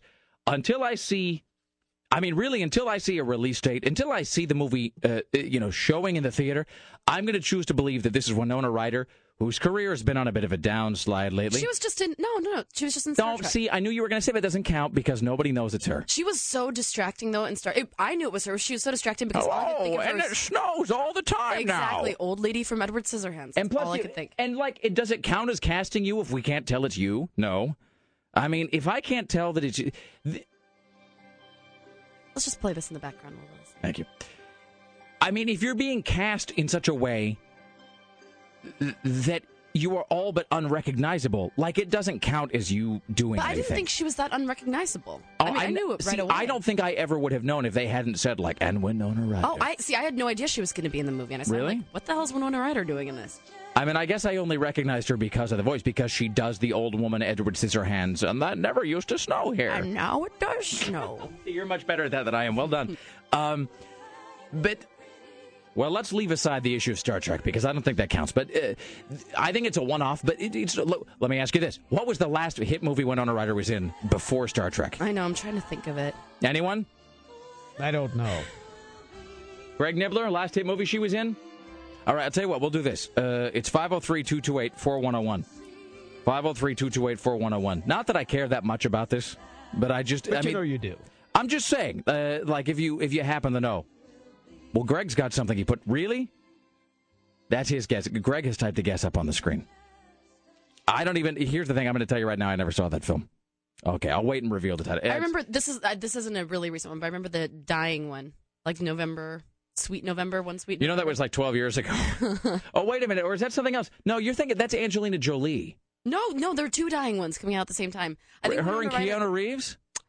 No, I've only got 6 months to live. Tumor the size of a grapefruit. Let's hump. Winona Ryder was the free spirit who was humping Richard Gere. And she came into his life and then dies. Whatever. Spoiler. Anyway, here's the... lol. Maybe not lol. Anywho, so I'm going to... Until it's proven otherwise, I'm going to choose to believe that she is trying to make this happen by saying it's going to happen. You know what I mean? Because sometimes stars will do that. Like Scott Schwartz, who starred in The Toy, which is the movie that we've discussed at length on this show. He, for the longest time, tried to make The Toy 2 happen just by saying it was going to happen. And how Joe McCarthy used to occasionally hold up this briefcase that only held a bottle of booze, Scott Schwartz would hold up this folder and he'd go, in here I got a copy of The Toy 2. It's a really good script. Richard Pryor's agreed to be in it. And that doesn't really work anymore. And everybody in the movie is dead except for him. And also there really was no script. All right, well, let's just take some of these unscreened, shall we? Hello, hi, you're on the Rick Emerson Show. Who might this be? This is Kelly. Hello, Kelly. How are you today? I'm good. All right. Last Winona Ryder film of note, not counting this Star Trek film. Alien Resurrection. See, I thought Alien Resurrection too, which, by the way, is an overlooked and underrated film, not nearly as bad as people would have you believe. Alien Resurrection's a fine film. Yeah. That, however, I mean, Jesus, that was still over a decade ago because it was when I was living in Utah. Well, it's the last good movie that she was in that I remember. Yeah, I can't remember anything since then that she's done that was of note or good, except for a series of mugshots. Yeah. Excellent. All right. Thank you, Kelly. No problem. Hello, hi. You're on the Rick Emerson Show. Who might this be? Hello there. Is this me? Yes, it is, sir. I'm very sorry. Winona Ryder doesn't have any hit movies. She did Mermaids, and that was about it. Well, that's not true. She did Mermaids, and then she did... How to Make an American Quilt? No, she did Mermaids. She did Heather. She was in Beetlejuice, by the way. Okay, then I think you got it. That's it. No, nothing past Beetlejuice and Edward Scissorhands. And I have a comment for you, Rick. When are you going to use your Xbox 360 Live account, man? Yeah, Rick. This is the... Come on, don't make me kill you. Sons of... Okay. Sons of bitches. Well, here's the thing. I have my regular gamer tag that I use, and then I created this one that is just Rick Emerson, and that's just the gamer tag, because I wanted that way I could go online, and there's the people who listen to the show or new movie the show that we could get our game on, as they say, and it was right about that time. That's the kind of when we were making the transition to mornings, and we just got so busy. I really haven't. This sounds like such an American problem. I haven't had time to play video games. It's tragic. But I got to start. But I got to do it because here's the thing: that new survival pack for Left 4 Dead has that lighthouse level, which I got to practice on because I went to the tournament because I'm a retard. I went to the tournament at Guardian Games this weekend, and I got schooled. So I got to be playing the Lighthouse. And then, sir, I don't know if you've seen this. If you go to rickemerson.com, there is a teaser poster and a trailer for Left 4 Dead 2. Yeah. So it's coming out in November already. Yeah, so they're quick at Valve. They're turning it around. So no, this week I'm gonna make it a goal. I'm gonna put it in my planner, and I'm gonna make a note to get online. So that'll be this week, sir. And really quick, yeah, this is Eric from Clackamas about the weird note about the cheese with that corn thing. It was just a bunch of damn kids, apparently. So. Oh, excellent! I'm going to see it. I'm kind of low grade wondering about that. Thank you, sir. Yeah, later, bud. There you go. Does the next button not work? You know, this I don't know. Very confusing. Hi, you're on the Rick Emerson Show. Who might this be? Hi, this is Mike. Hello. Last good Winona Ryder movie. Well, I won't say that it was good, but I think it might have been a hit. She was in a Adam Sandler movie a few years back called Mr. Deeds. That's the one that Nibbler went to, Mr. Deeds, which I'm confusing with Little Nicky. What was Mr. Deeds? Mr. Deeds was, I believe, he was a poor man who became a rich man, and then hilarity ensues. Oh, yeah, and like she tries to get all of his money from him or something. It always ensues. Hilarity, when is hilarity doing anything? Are there any other verbs that hilarity is ever executing? It's just the ensuing and following sometimes, but mostly ensuing. All right. Thank you, sir. You're welcome. All right, do like two more. Hi, you're on the Rick Emerson Show. Last good Winona Ryder movie. Yeah, this is Gavin. Hello, sir. Hi. Yeah, I was also going to go with Mr. Deeds, which is Winona Ryder playing a reporter that's after the big story on Adam Sandler, who's like the heir to a billionaire. All right, excellent. Okay, got it, Mr. Deeds. Thank you, my friend. No problem. Bye. Right, there you go. Shiny, a slang term for great use in the television series Firefly and the movie Serenity. All right, final call about this. Last good Winona Ryder film. Hello, it's Rachel. Hello, hi, hey. How are you? I'm adorable. How are you? I'm close. All right, then. Very close. I really want to talk about Girl Interrupted. Sarah? The movie, no, I think that's a great That's movie. my mental tag as man to woman. The movie is a lot better than the book. I have to say, I enjoyed the movie. And Isn't she all... and she produced it, I believe, as well. But isn't she all pissed off about that movie because that was supposed to be her comeback vehicle? Instead, it was the, hey, here's Angelina Jolie. Winona who? The launching movie for Angelina Jolie. And is that where they're all like in a nut hatchery together? They're all... I redid that that movie into a play in college. So but it's like in a mental ward or something, right? Yeah, they're all crazy bitches. All right, now here's the thing. Please don't take this the wrong way. As a guy, is it worth watching? I mean, is it stand or is it like a chick film? Oh, you'd love it. No, it has like hot girls cutting themselves. Really? Like it. Yeah. Oh, okay. Angelina wears little see-through white shirt. No, you had me at cutting. All right, excellent. All right, There you go. Thank you, Rachel. No All problem. Right, there you go. That's hey, here's the thing. Speaking of hot chicks cutting, you know what's a good movie? Now I forgot. Is it the Map of the World? What is the Sigourney Weaver film? And it was like an Oprah book, and then they made it into a Sigourney Weaver movie. I don't know. And it's like her kid vanishes, and they stick her in a nut house or in a prison or something. I'm thinking of The Forgotten with Juliet. We have to quit talking about Oprah books and chick films. All right. I like boobs and beer and video games. You're a man. I'm a man. Don Taylor will join us here in a bit. We'll talk about Razor Tooth, ladies and gentlemen. It's a truly awful film that does look quite glorious. We also got Sid and Marty Krofft, creators of the original Land of the Lost, plus Phil Spector's prison feed on Twitter coming up. It's the Rick Emerson Show. It's Rock 101, KUFO. KUFO Portland.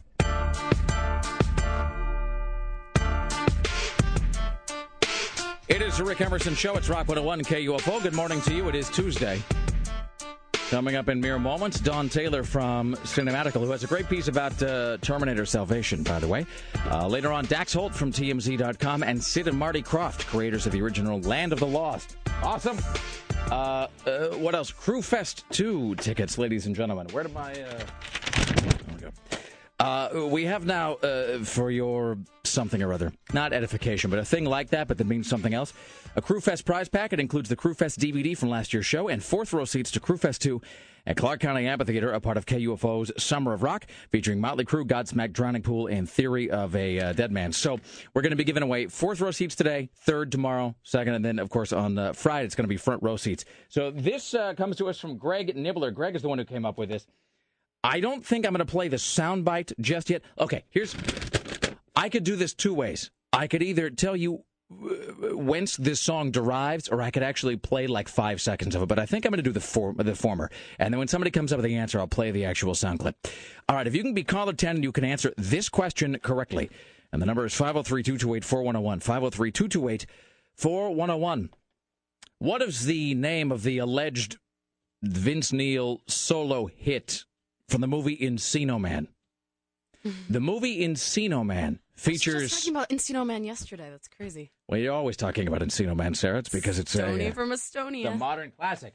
The movie Encino Man features what Vince Neil solo performance? That's 503-228-4101. What is the name of the Vince Neil solo track from the Encino Man soundtrack? 503-228-4101. If you can be caller 10 correctly, identify that, you win a pair of tickets to see Crewfest 2, as well as a DVD from last year's show, part of KUFO's Summer of Rock. Find out more at KUFO.com. And then in just a bit, I've got an actual clip of the song we'll play as well. And that was large Vince Neil. And it was when he had that band that was like... So was he in the movie? No, I don't think so. I'm a bad person. I've only seen Encino Man once. Oh, and come on. It's not. There's just not enough time. Look, I haven't even played the new Lighthouse level on Left 4 Dead. Get off my back! I guess I grew up in the era of Pauly Shore movies, where like every other movie was a Pauly Shore movie, so I've seen it a billion times. Wow, and there was just this period. We were like in the middle of this Pauly Shore event horizon, where it seemed like about every 98 minutes or so they would release a new film, often co-starring a Baldwin. Oh, totally. All right. Dawn Taylor from Cinematical. Hello, how are you? Good morning, Mr. Emerson. I'm good. You're going to be talking about this movie Razortooth today? I am. That is awesome. All I know is that you sent me a link to the trailers, like the YouTube video for the trailer for this. And we have some more sound from the film that we'll play later on, so we'll talk about Razortooth. Is it straight to DVD, or did it play on Sci-Fi, or is it just... Oh, it's straight to DVD. Oh, that is excellent. All right. Because there's this whole new genre of film that they just sort of look like... I was going to say that... I mean, I've been saying that they're all kind of variations on Lake Placid. But, I mean, Lake Placid, of course, is just the variation on the Roger Corman thing lurking in a swamp with a zipper running down its back, films that were popular, way before Sci-Fi existed. So... Anyway. Somebody somewhere realized that they could do creatures really, really cheap with CGI. Oh, yeah. And so now all of your rubber suit movies are now going like straight to Sci-Fi Channel or video and have like really bad, like made on a home computer CGI effects. Speaking of which, I saw Mega Shark versus Giant Octopus, which is like the best thing that's ever existed. And here's the thing, I was watching that movie, Mega Shark versus Giant Octopus, which you can't really abbreviate because otherwise it loses all of its punch. And so I'm watching the film, and it's Lorenzo Lamas and Deborah Gibson, who is just hot as balls, by the way. Really, that's... I give props to any actress who keeps her real nose. Yeah. And she proudly has a serious nose on her. She is an unconventional beauty, is what she is. But I'm watching that movie, and look, I mean, I know it's Mega Shark versus Giant Octopus, okay? It's not really like I'm watching like Jurassic Park 2. But the effects are just astonishingly bad, and I kept thinking to myself, why? Why are these effects so terrible? I mean, people must have watched this before they released it, right? I mean, this can't be like that thing where the spec version of Pac-Man for the Atari 2600 was actually the thing that they ended up releasing. Like, this can't be that. Here's what it is. You know what I found out? Here's why the effects in Mega Shark are so bad. Because they were going to make that movie in 3D. That was the original plan. Mega Shark versus Giant Octopus in 3D. So they did, in fact, just put kind of placeholder effects in. And then the studio took a look at the rough print, and they said, no, that's crap. You can't have any more money. Finish it on $12. And so they were just like, well, F it. This is what we're using. So, like, the placeholder effects that they had just stuck in, where the 3D effects were eventually going to go, that's what they just left in. That explains so much. They never got any money to finish the rest of the movie. And they was like, screw it, we got Debbie Gibson and a shark. Put it out now. Awesome. All right, Tim Riley, what headlines are we tracking today? Well, it looks like we found the Brazilian Air Force has found some signs of plane wreckage off these Brazilian coast. Life jackets, metal debris, airline seats. Ladies, Fleet Week begins tomorrow. That means the boats are going to be coming in starting tomorrow. That means lots of traffic tie-ups. And get your penicillin shots. That's right. And closing even just 18 of Oregon's 18 franchise GM dealers will force 950 people into the unemployment lines. By the way, I've got some more stuff on that Heathers sequel that you were just talking about, Tim. You can't get that out of your head, can you? No, and I'd like to thank you for ruining my week with that. I think it's something filthy. Let's see. Is it Heather's sequel? It says... So is it true? Winona Ryder has confirmed, this is according to, let's see, this is according to some blog, but look, where did you find this? Does it say where the story originated? Perez Hilton. But she was speaking to E! Okay, that's what I mean, but he's quoting some quasi-reputable source. Winona Ryder has confirmed the two stars are planning a sequel, according to InternetMovieDatabase.com. The original 1988 film launched Shannon Doherty's career before Beverly Hills 90210, but she has not been mentioned as part of the sequel.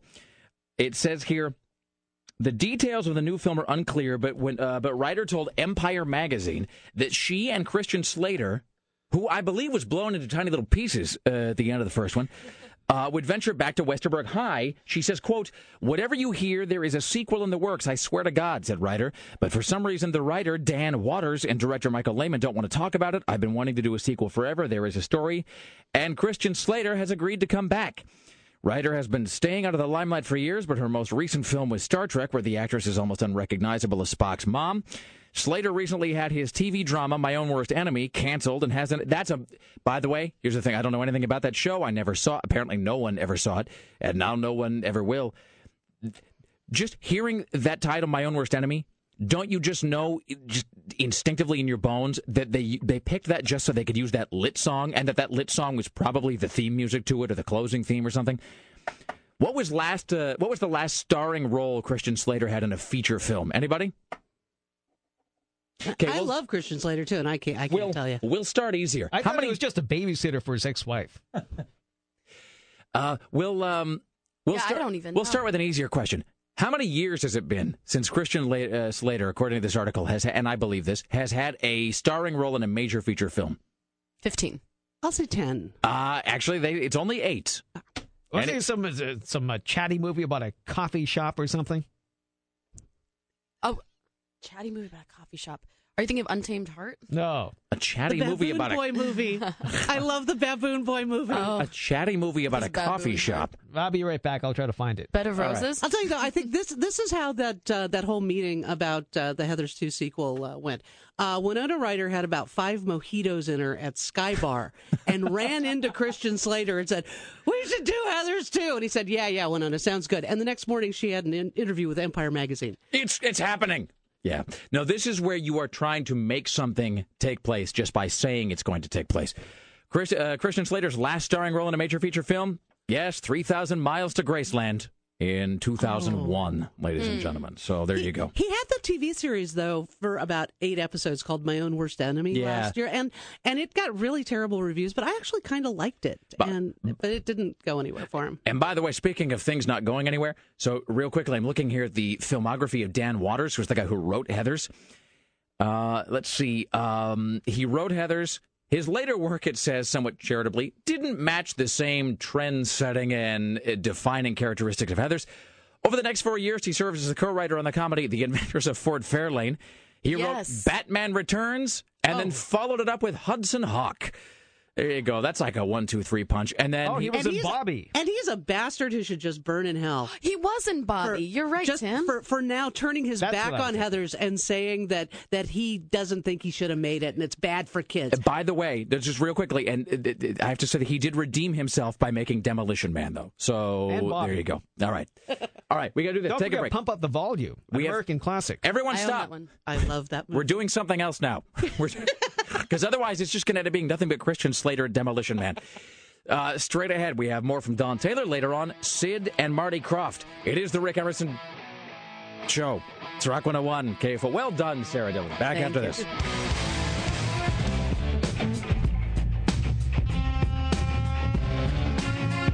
It is the Rick Emerson Show. It's Rock 101 KUFO. Thank you for joining us. My apologies to Josh, who's calling to talk about Left 4 Dead expansion pack, which is at that lighthouse level that is part of the survivor mode. Oh, the lighthouse level. That's right. Then is that the one with the lighthouse? Moving on, then Greg came in sort of clarify, goes, he actually has a technical question, and so, Josh, I'm going to be... I want to listen to that. and I'm going to be no roadmap there at all. That's a thing where I cannot help you. Technical video game questions? Hot dog. Maybe we can go back to... Remember we were giving away that thing that it was when we were giving away Metallica Guitar Hero, we were giving away those like antibacterial sponges or something for your video game controller. Is your video controller covered in grease and filth? I promised to do this, so I will do it right now. I have this now from this is from the UK News. Although I've now seen it reported, I think it's at the blog for the LA Times, so it appears to be at least somewhat real. It says, jailed music legend Phil Spector has posted a string of internet blogs. After being sentenced to 19 years for murder, the producer, who's been allowed to keep a laptop computer and an iPod in his cell at the LA County Jail, has been rattling off messages via the chat site Twitter.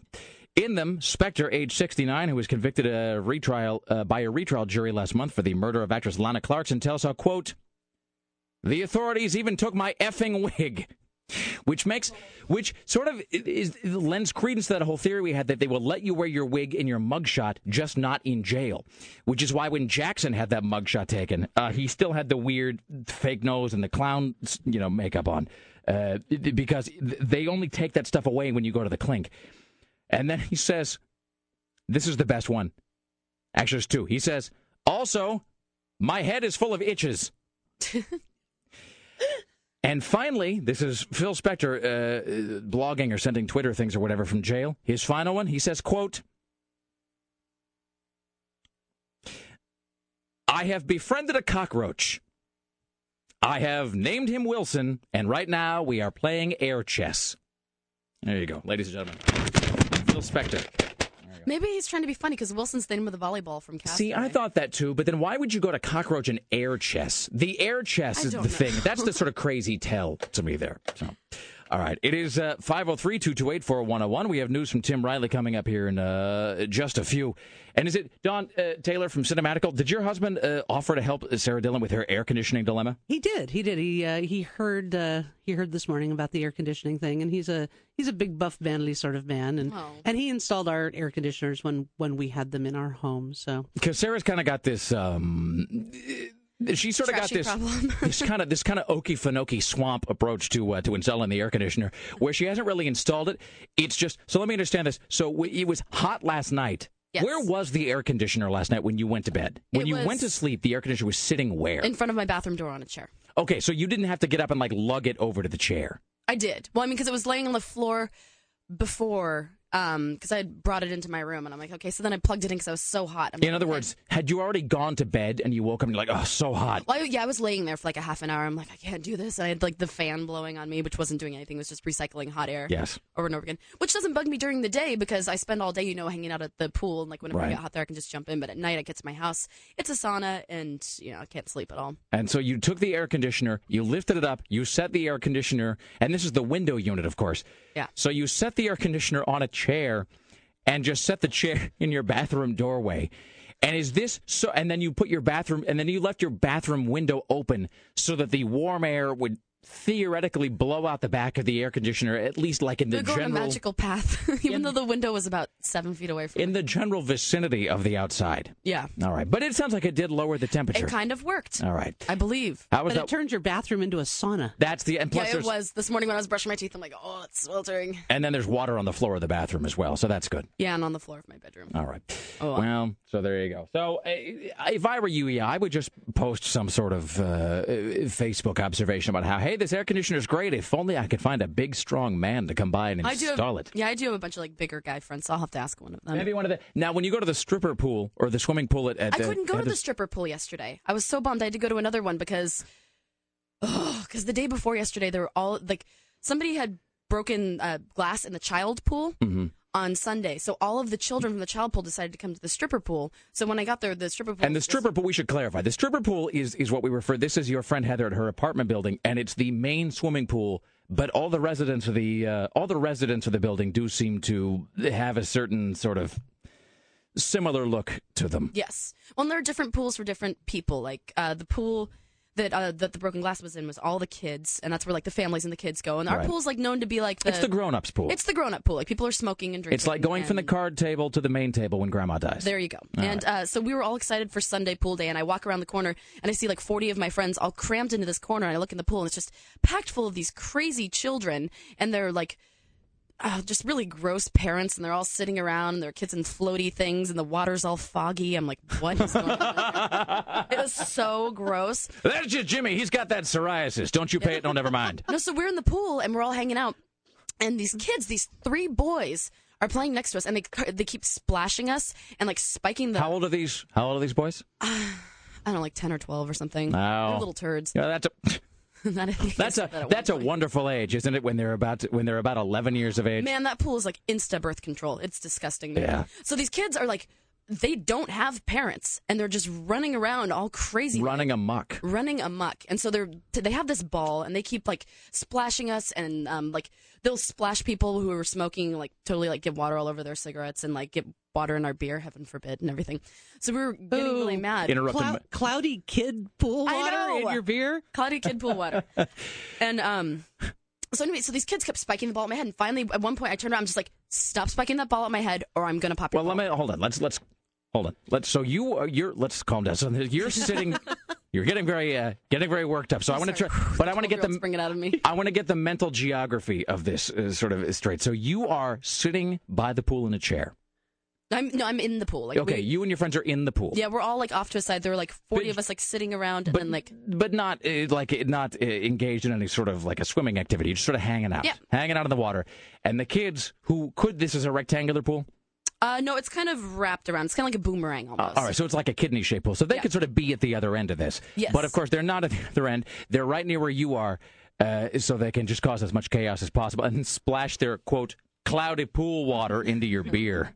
No, and they were doing it on purpose. Like people, That's wonderful. My friends were starting to be nice, like, please stop splashing us. So these children just kept, like, they were rude and saying rude things. I heard one of the kids call one of the girls a kid whore bitch. That doesn't even make any sense. It doesn't make any sense. It's like they were stringing like together profanity. So finally, like this kid, I asked him repeatedly not to spike the ball at my head, and he did. I'm like, you know what? I'm done. And I grabbed the ball, and I was gonna pop it, but then I decided to just deflate it so then we could just steal it from him. So I grabbed their ball and I deflated their ball. And meanwhile, these 3 children like are running at me, and they're all like grabbing me. And one of my friends is trying to block me. As you're deflating the ball. I told them not to do it, so I deflated their ball. Please tell me you then threw it over a fence into a neighboring yard. I threw it into the bushes because none of my friends would do anything. Fantastic. Well done. I'm sorry, these kids were horrible. They were horrible. They were like probably part of the 82nd Street Boy Scout troop. Man, they're just calling everybody We're names. getting our merit badges and irritation and annoyance. So I took their ball, deflated it, threw it in the bushes, and then one of them, they're all like hitting me and splashing me. And I'm like, whatever. I'm like, I asked you not to do that. That's really rude. And so they got out and got the ball out of the bushes and then blew it back up. And then they started like yelling at me. They're like, look at us now. We have our ball again. Look at us now. And started like doing Why did you stay? You should have just... See, at that point, you know what it is? I'm not going to let those small children ruin my tropical summer. You know what? Then you got a butcher knife. But really, I mean, it's not like you're yielding the swimming pool at like the Wynn Hotel to them or something. It's filled with pea water, apparently. Well, at a certain point, you got to just be like, you know what? You can have this. No, because there were like a billion of my friends there, and I really wanted to hang out with them, and these children were ruining our summer. So basically, this kid was just yelling at me, and I'm just like, hey. I'm like, what is your problem? And he's like screaming at me. I'm like, you know what? You're way too young to be so rude. I'm like, I'm jaded. I'm old. I'm allowed to be rude. I'm like, you need to just be a little bit nicer. This sort of conversation never really works well with kids, though. They don't respond to that. You can offer them cigarettes. All right. Dawn Taylor from Cinematical. Hi. So, hey, by the way, points on a really well-done Terminator article. You can go to rickemerson.com and you can see your article about Terminator. And you make a really good point, which is that in Terminator Salvation, the fact that the Skynet computer appears to be so abysmally stupid does put this sort of retroactive sheen of, I guess it doesn't matter all that much over the first 3 Terminator films. Yeah, it's like if you watch like Nightmare on Elm Street, and it's really, really scary, and then later you find out that Freddy Krueger's functionally retarded, or that really he was like just you trying go to. Back, the first one's maybe not so scary anymore. And the whole time he was really just trying to track them down to give them a puppy that they'd left behind at school. He was just going to give them a good pinch. Yeah. So, and is it true? And I say this having not seen Terminator 4, so there's a little bit of a spoiler here. So I'll ask you this. Yeah, put your fingers in your ears if you don't want something spoiled. I mean, this isn't listeners. that much of a giveaway, but somebody told me that at the very end, when they're sort of breaking in to destroy the main Skynet computer, that even though Skynet is a thing that is just it is a machine unto itself, that in fact the main Skynet center room is filled with, for no real reason, desks and chairs. Even though presumably it's a thing that doesn't require human involvement at all, and in fact is trying to exterminate all humans. But, just on the off chance they should come by, here's a lazy boy for you. Well, I think it's the same thought that I kept wondering why, if you are this all-seeing, all-powerful computer system with weapons and lasers and cameras and things, why you would actually create Terminators for your own use that walk on two legs and are shaped like humans to walk around as guards in your facility. That also makes no sense. Yeah, it does. I mean, I understand them making the Terminators and then making them look like Arnold Schwarzenegger to send them into the past so that they'll pass as human. My husband, I believe, was the one who said, well, maybe these are like some they were still working on and they didn't want them to go to waste. Prototypical models. Let's talk about Razortooth, which is, as I understand it, a giant eel film that is sort of from that sci-fi vein where everything is sort of a bad take on Anaconda. Yeah, it's about a giant mutant, genetically altered eel that can go on land. It doesn't have to stay in the water. And it has what appears to be a very human face and piercing blue eyes. And then also it's a huge eel. And yeah, with long, pointy, razor-sharp piranha-like teeth. So have you watched this film all the way through? Well, to be honest, I watched about a third of it straight through, and then I started kind of fast-forwarding to the good parts. Skipping to the next eel attack. There weren't really good parts. Yeah. This is a film that it's directed by a woman named Patricia Harrington, and this is her first directorial, movie or whatever. I'm good it's her with the words directorial today. debut. Yes, exactly. And her credits are, she has a couple of credits mainly as an actress. She was in the film Carnosaur. And I'm all for good for you getting behind the camera and taking charge. But the thing is, what's really fascinating about this movie is that it's terrible. It's really terrible. It's not terrible in a mega shark, giant octopus kind of way. It's just terrible. It's just bad. But it became really compelling to me because they actually had a budget. Somebody did the CGI to make the horrible looking fake giant eel. They have costumes and police cars and things for scenes. They have things that they need to make a movie. And so this is the question where you're looking at a $2.5 million terrible film thinking, why couldn't you have used this to make... And the script and the acting, it all feels like somebody just got their friends together and said, let's make a horror movie. So I have here some audio. Greg Nibbler has put this together. There's some audio from Razortooth, which is available on DVD today. Let's...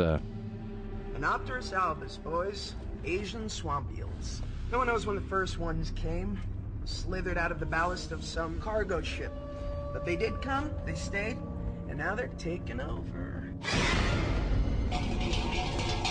That's sort of a great 1-2 punch of awkward expository scientific dialogue and terrible acting. It actually begins really strong and very abruptly.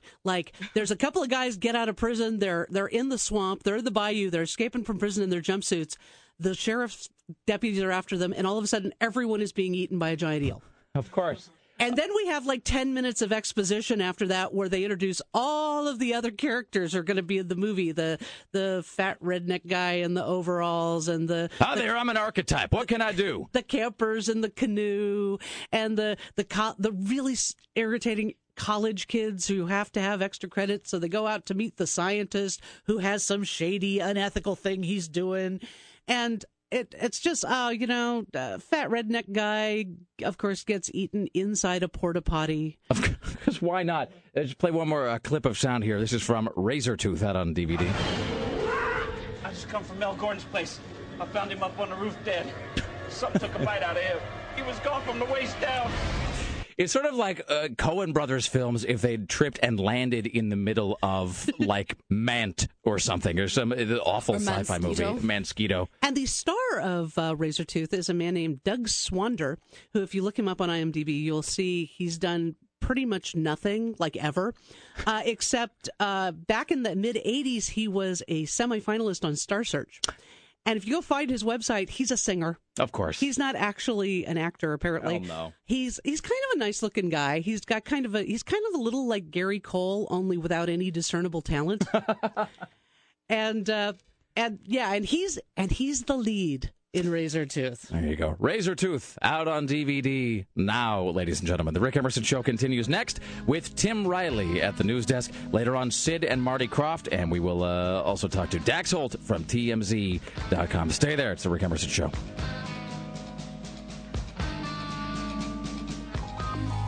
The Rick Emerson Show returns. Oh, yeah. No, she's, no. Daddy likes her. Ew. This is Rock 101 KUFO.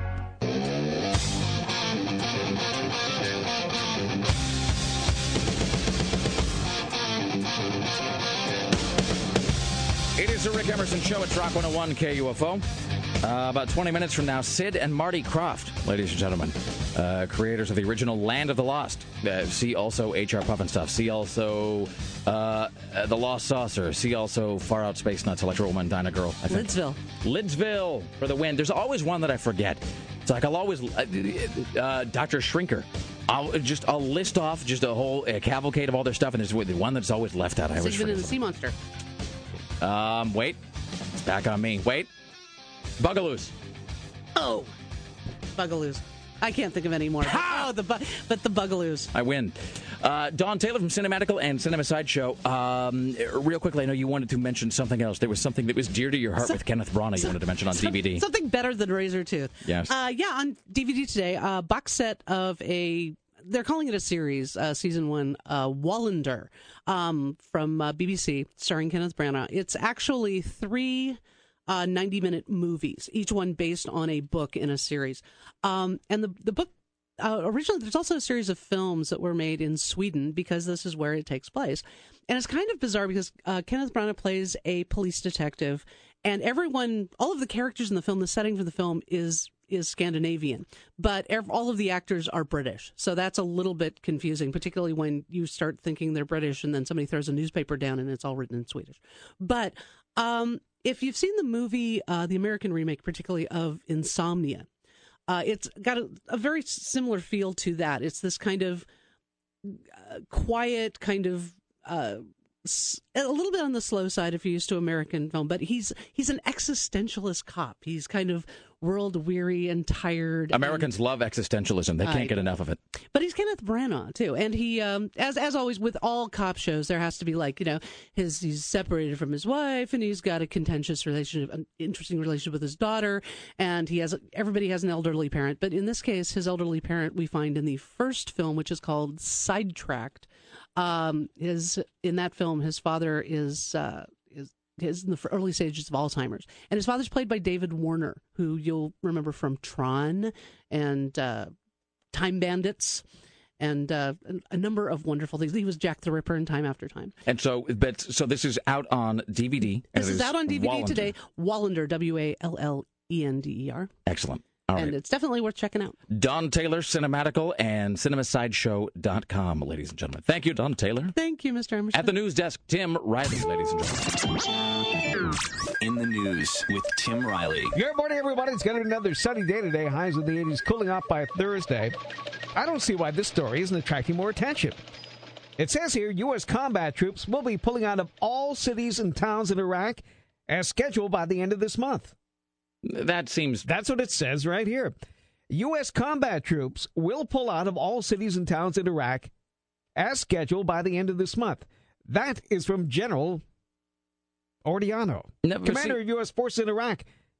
Oh, wait a minute. Hold on. When you say as scheduled, though, does that mean true? In other words, there's two ways you could take that sentence. There's one, because the language is sort of unclear. Does that mean that as scheduled, all troops... Well, okay, but here's what I'm asking. There's two different things that could mean. It could mean, as scheduled, everybody's leaving Iraq. Or does it mean everybody who was already planning to leave Iraq, that's still happening, nothing has changed, they're still leaving? In other words, so is it like some troops that were already getting ready to leave? Or is it like everybody, everywhere, is leaving? Because that can't possibly be true. He said in a joint assessment of the overall security situation in Iraq cities is complete, adding some military trainers and advisors will remain in Mosul.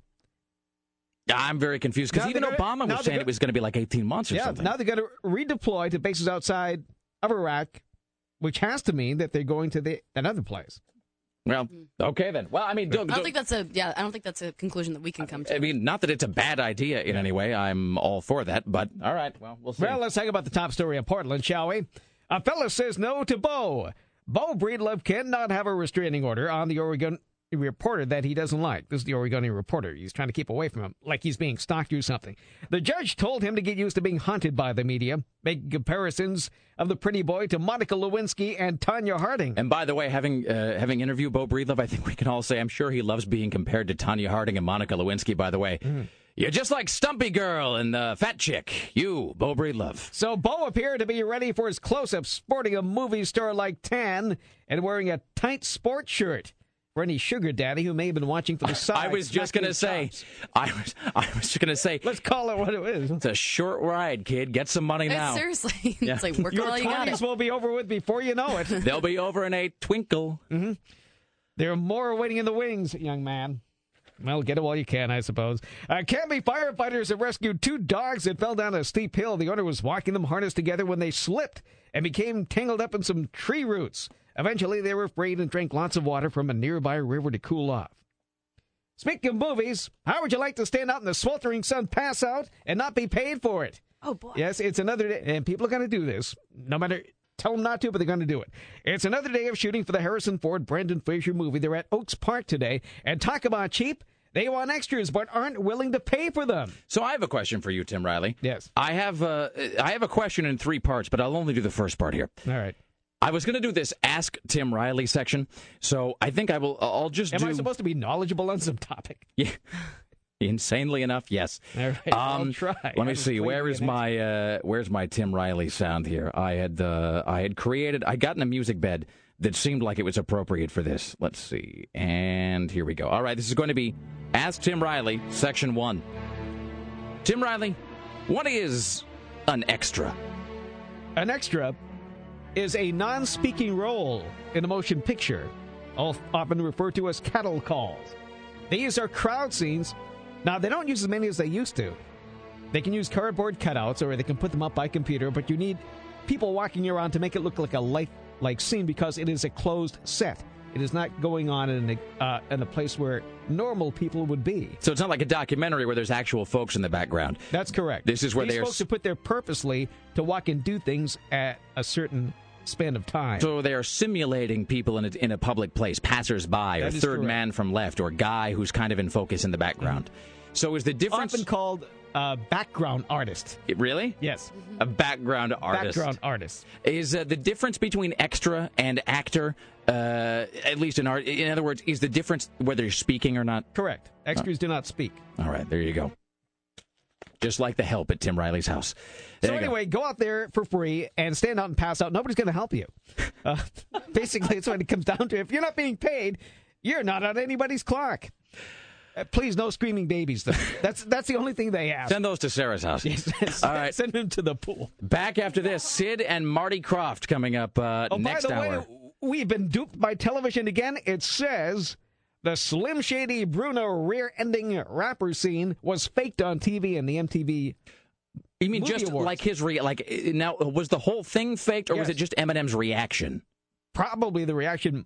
Well, he may have gotten closer than expected. See, that's my thing. Which would be the shock. I mean, I but figure the event itself was planned. It was normal television to dupe the American public, and they fell for it. See, I figured that part was true. That part was real. That, well, especially since he just has a brand new album coming out, and Well, but I mean, I guess I'm talking about Sacha Baron Cohen. Better way to promote it than Sacha Bowen's rear end. His whole deal is to make people uncomfortable. So I was thinking he's like, then I will stick my bum in his face.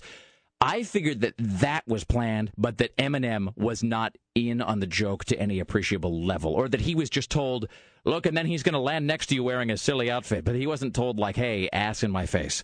Because he does seem to have a bit of a short fuse about such things. But also, he is a pretty decent actor, so maybe he. Eminem? Yeah, I guess. That's it. And maybe it's a play on the fact that a couple years ago he got so pissed off at the Triumph comic insult dog thing, because that went sort of legendarily bad. All right, Sid and Marty Krofft on the way. Dax Holt from TMZ and more from Tim Riley. Stay there. It's the Rick Emerson Show on Rock 101 KUF. KUFO Portland.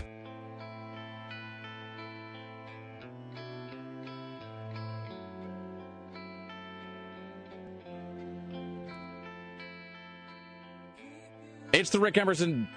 I don't know what's going on right now. It's the Rick Emerson Show. It's Rock 101, KUFO. It's the softer side of Rick. Thank you for coming along. It is Tuesday morning. It's 503-228-4101. Here in just a few moments, we're going to be talking to Sid and Marty Krofft, ladies and gentlemen. They are the creators of the original Land of the Lost. Of course, the Will Ferrell Land of the Lost opens this Friday. The KUFO premiere of that is tonight, if you had tickets for that. At the news desk, this is your personal savior, Tim Riley. In the news with Tim Riley. Good morning, it's 8:07. Another sunny day today. Highs in the 80s, cooling off a bit by Thursday. Closing even just 18 of Oregon's 80 franchise GM dealers will force 950 into the unemployment lines. Fortunately, Portland's Ron Tonkin Chevrolet is not on the list. Neither is Wentworth Chevrolet Subaru. The auto industry provides more than 7,000 jobs statewide. Cruel kid snatching senior citizens' purses while they were bowling will regret it. This misguided teen was tackled by bowlers after taking 2 purses at Hillsborough Park's Lane Bowling Alley. A pack of angry bowlers caught up with him, sat on him till the cops got there. He'll never forget this day. Conan O'Brien makes his debut as host of The Tonight Show. He took time to thank Jay Leno last night. I want to acknowledge somebody, a very good friend of mine, a true gentleman, a very gracious man, a man who hosted this show for 17 years, took very good care of this franchise. Ladies and gentlemen, let's all give it up for Mr. Jay Leno. He did it. There you go. Helen Kushnick would not approve of that, by the way. No. Ladies and gentlemen, welcome to The Tonight Show with Conan O'Brien. Thank you.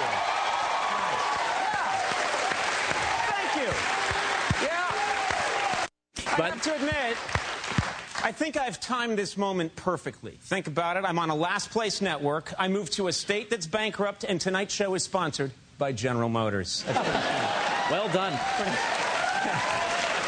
There was a great moment on Letterman last night. Letterman had a really good line. Letterman's one of those guys that you can kind of forget about him now and again because he's not flashy.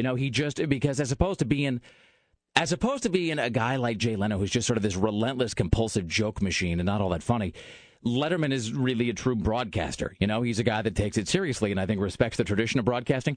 But Letterman had just a joke that was so well done and performed, but it was a reference to, he said, in effect, well, my mom called up and, she pointed out that I've now lost the Tonight Show twice in a row, which is great. And it was a great little reference to the fact, that he lost the gig to Leno the first time. And, of course, now they're giving it to Conan. And it's just, one of those things that really makes you appreciate what a great broadcaster he is.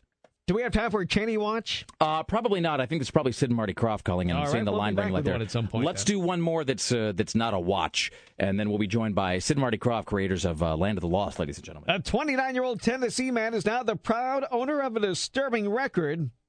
Desmond Hatchett has set a U.S. record for fathering 21 children with 11 women, well done. He's only 29. Really? Yeah. So when did he... Well, that's... The children range in age from newborn to 11 years old.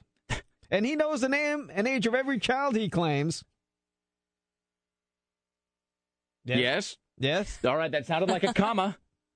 And it was a period. I thought it was a semicolon. And he says, I'm done. I say I'm done this time. Sure. All right. And this is where? Tennessee. All right. Well done. See the kids around the pool. Tennessee guy. All right. So I can see, it's that thing where I can see the line lit up. All right. There we go. Is this Yep. Is this Sid and Marty Krofft? All right. Ladies and gentlemen, let's now welcome to the Rick Emerson Show. The movie Land of the Lost opens this Friday, starring Will Ferrell. And, of course, the KUFO premiere of that movie is going to be tonight, the KUFO screening.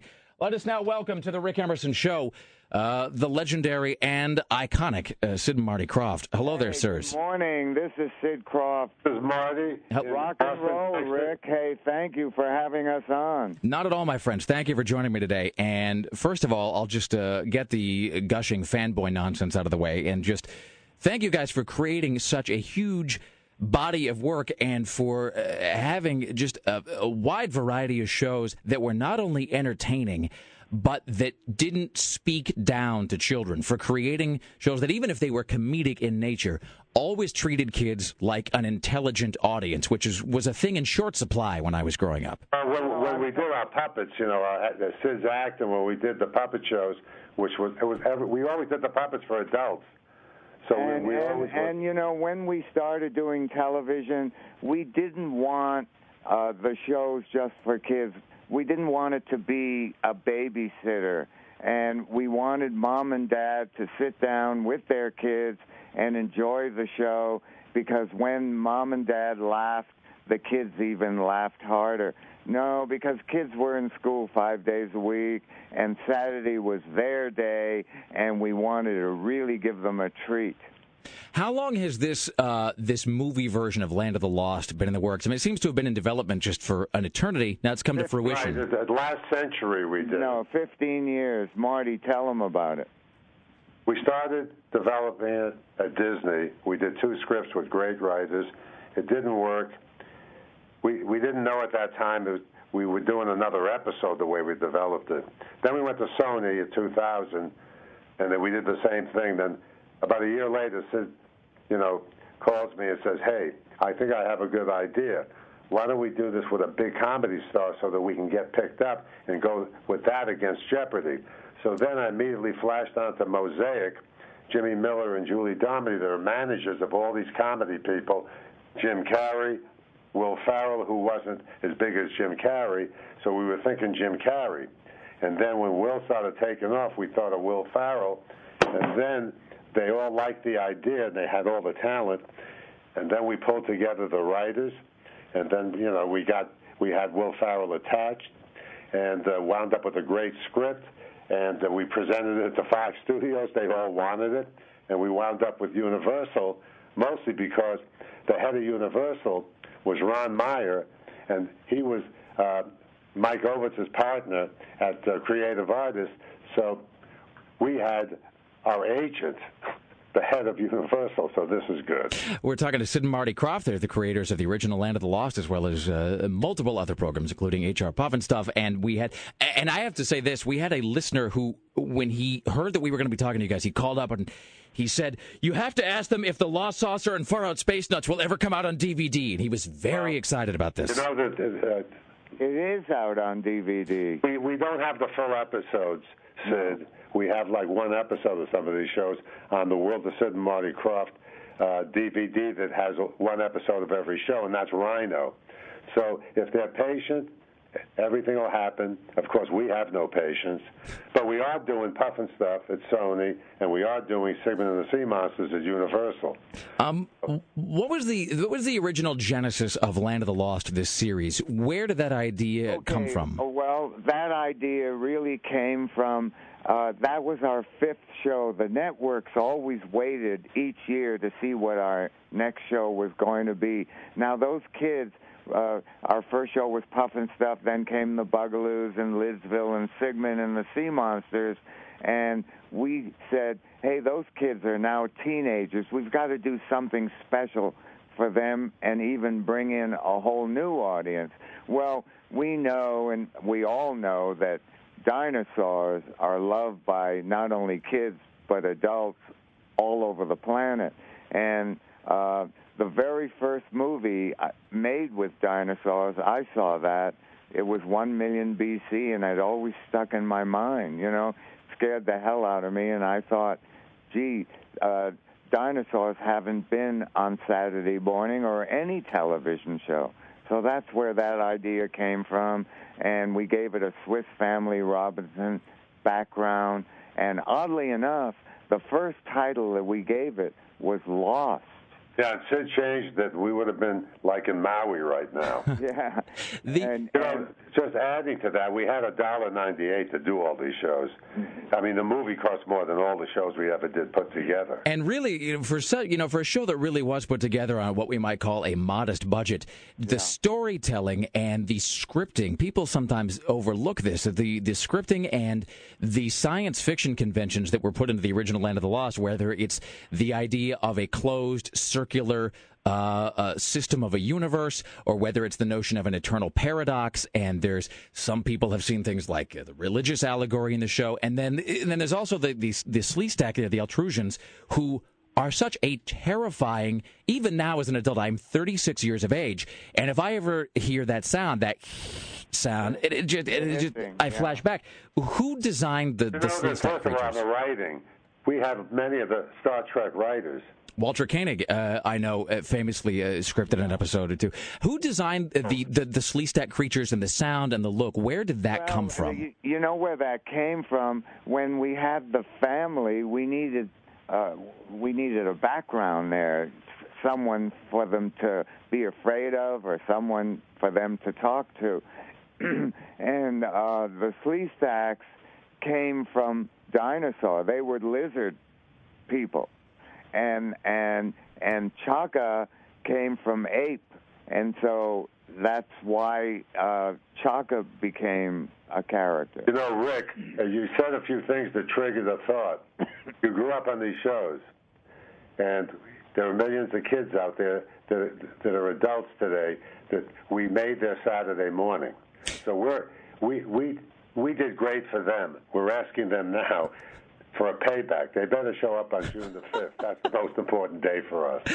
Sid and Marty Krofft, creators of Land of the Lost, the new movie with Will Ferrell, opens this weekend. It opens Friday. And just my final question here, and you touched on something. There was the Sid and the Krofft Super Show, or the Krofft All-Star Show, where it would rotate through the different series. And when Land of the Lost would come on, I think it was Wednesdays, and it would be so thrilling when I would see those opening credits start to play. Did Wesley Uri, is he the one who sings the theme song? Somebody told me it was the Osmonds, but that can't be true. No, it is. There were singers that sang the theme song. In fact, in the movie, Will Ferrell took banjo lessons for 3 months. He sings the theme song in the movie, and also Everclear recorded it as a single, and we're using that in the documentary and some other trailers. You know, yesterday, Will Ferrell said to us, "You guys are so cool, and this has been the coolest project I've ever worked on." And I said, "It's great that you say that, because we've always been accused of being hip and trippy. So now we're cool, hip, and trippy. And when you see the movie on Friday, all those three things are there.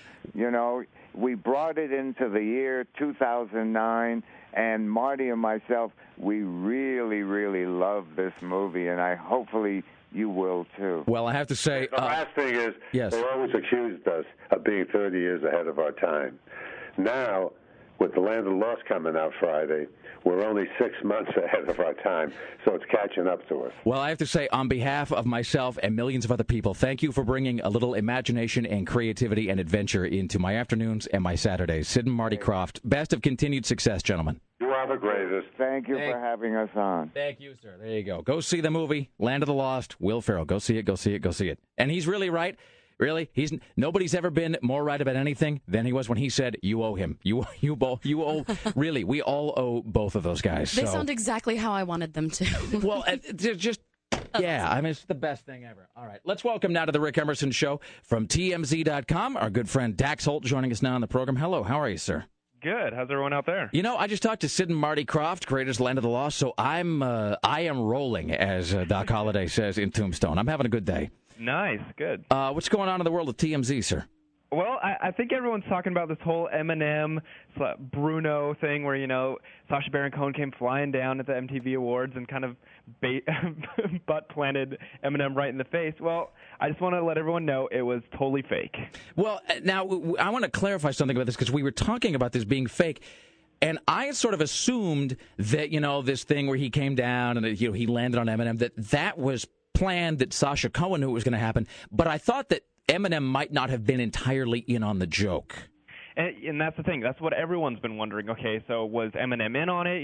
He looked really, really upset when he left. Well, it was all fake. We heard from one of the head writers there at MTV that the whole thing was planned. They had rehearsed it. Eminem knew what was going on. So, I don't know. Well, now you're challenging all I thought I knew about this world. All right. What else is going on at TMZ, sir? Well, here's another thing. Octomom, she's getting her reality show. Yes. Well, she's setting up bank accounts for each one of the kids. It's a Coogan account, and a lot of child actors and stars get these. It's so that the parents can't touch a certain percentage of their money until the kid turns 18, and then all that money goes to the kids. But it's only like 15%, I would say. So this is so that she can't just fritter away just all of the kids' earnings. Exactly. All You right. can spend a lot of it. However, they get 15% that will be set aside, and in 18 years, they'll be able to touch it. You know, in my head, I'm picturing sort of a pie chart of the California economy where like 80% is film and, TV-related industries, and like 16% is sort of like automotive and managerial, and then the remaining stuff is just Octomom income. And, and TMZ. Exactly. It's so true. All right. Dax Holt, my friend, thank you so much for spending a few moments with us. We'll talk to you next Tuesday. All right. Sounds good. There you go. Dax Holt, you can watch him tonight on Fox 12, 11:30, TMZ television, ladies and gentlemen. All right. Ladies and gentlemen, Tim Riley's coming up here in just a skosh with more news for you. Really? I love this song. You're blowing my mind. This is catching me off guard. It's crazy. All right. Tim Riley, straight ahead. It's the Rick Emerson Show. It's Rock 101, KUFO. All right, my friends, I am here to talk to you about MaxMuscle.com. Today is the day I have been dreading. Well, looking forward to / dreading, because I have to get my before and after picture taken. Well, the before picture, since I'm all squishy right now. So if you head to MaxMuscle.com, you can get a little insight into the program that I'm going to be starting today. It's actually not for the body. Well, you can do it if you're a bodybuilder, but I'm far from a bodybuilder. It's actually, they have programs for an average person who's looking to lose weight or just get in better shape at the weight that they're at, which is kind of what I'm going to try to do. So I'm going to meet up with this guy, Larry, today. He's going to try and help me plan out a better exercise regimen for me, as well as trying to show me how to eat better a little, because I just, my food consists of basically Easy Mac and Sun Chips. So if you want to lose a set amount of weight or just become stronger at the weight that you're at, head to maxmuscle.com for information. Also, they have stores all around the Portland metro area. I'm actually going to the one out in Clackamas to speak with their nutritional specialists. They all know what they're talking about. They're not some random person looking to make a commission off of you. You tell them what you want, and they will sit down with you and set up a program for you to accomplish the goals that you want. All right, head to maxmuscle.com for more details, including products and store locations. And wish me luck as I head there this afternoon to start my own program. maxmuscle.com. More of the Rick Emerson Show in mere moments. Well, to appreciate that, girl, you really got to put on your meth goggles. Only on Rock 101 KUFO. It's the Rick Emerson Show. It's Rock 101 KUFO. Thank you for joining us. All right. Just minutes ago, we spoke with Sid and Marty Krofft, who were fantastic. Cool. That's exactly how you wanted those guys to sound. Because I think the deal is that Marty handles all the money and Sid handles all the creative, and so it's like neither of them ever knows what the other guy's doing. So it's a lot of, they're out on DVD. No, they're not. Yes, they are. Marty, you don't know what you're talking about. So, sort of they got to have a Randolph and Mortimer Duke thing going on there. Tim Riley, what headlines are we talking about with the people today? What? Ships are coming in soon. Oh. Fleet Week begins officially tomorrow. Crime is down in Portland, but murders are up. And we'll talk about only 18 of Oregon's 18 franchise GM dealers receiving notices they're being phased out, but it affects 950 people. How can murders be up and crime still be down? That doesn't make... Oh, you mean like everything but murders? Yes, everything but murders. Wait, so is this... So people are... so they've just... There are plenty of butt murders. So they... This looks like a butt murder. Get me Poirot. So is this sort of like the apprentice program of mugging and pillaging has moved to the journeyman and then master program of murder? Yes. All right. Congratulations, Oregon. Well done. All right. Well, before we do anything else, and then we'll... let's see. It's time for part 2 of today's 3-part Ask Tim Riley. Oh, no, not again. You keep springing this on him. I know. It's shocking. Tim Riley. Yes. Earlier today, you were discussing the Twilight Zone episode, Walking Distance. One of my favorite ones. With Martin Balsam. My question for you is it then true that because of this series, and this episode in particular, you have a fear of merry-go-rounds? Yes. Please to explain. I don't know what it is, but I remember that episode as a child, and it scared me to death because merry-go-rounds looked exactly like that at an amusement park I used to go to because it was a reward for getting so many new subscribers to my paper route every year. And so when you were selling grit to the good people... It was actually the Nashua Telegraph. Of course it was. So you would sell X number, you would get X number of people to subscribe to the paper. Yes. Then the reward would be going to an amusement park. Whalum Park in Fitchburg. And so you were... Those sound like made-up words. I know. They don't even sound like real places. It sounds like you're in like those are places that would be in a Toy Story, it's or not Worcester. Toy Story, a Christmas Story rather. So Pittsburgh is north of Worcester. So, were you unnerved by the merry-go-rounds because the horses always look a little sinister, or because of injury, or both? Both. They looked exactly the same as the horses in that Twilight Zone where he episode. falls and breaks his ankle or whatever. And I think the park may have been built or modeled after a park at the same time. All right. And then, of course, the horses do look a little... Horses on merry-go-rounds, especially if it's the sort of big... Not a calliope, but the carousel, is that what I'm thinking of? Where it's a huge merry-go-round and the horses kind of go up and down on the poles as they're sort of swirling around. And they all have like a vaguely sort of demonic look to them. They all have like glassy dead eyes. Yeah. It's like if let loose, they would kill you or leave you behind to die in a blizzard. Kind of merry-go-round where you... Whatever. All right. There you go. That's part 2 of a 3-part Ask Tim Riley installment. The Rick Emerson Show continues next. It is The Rick Emerson Show, and this is Lincoln Park, right here on Rock 101 KUFO.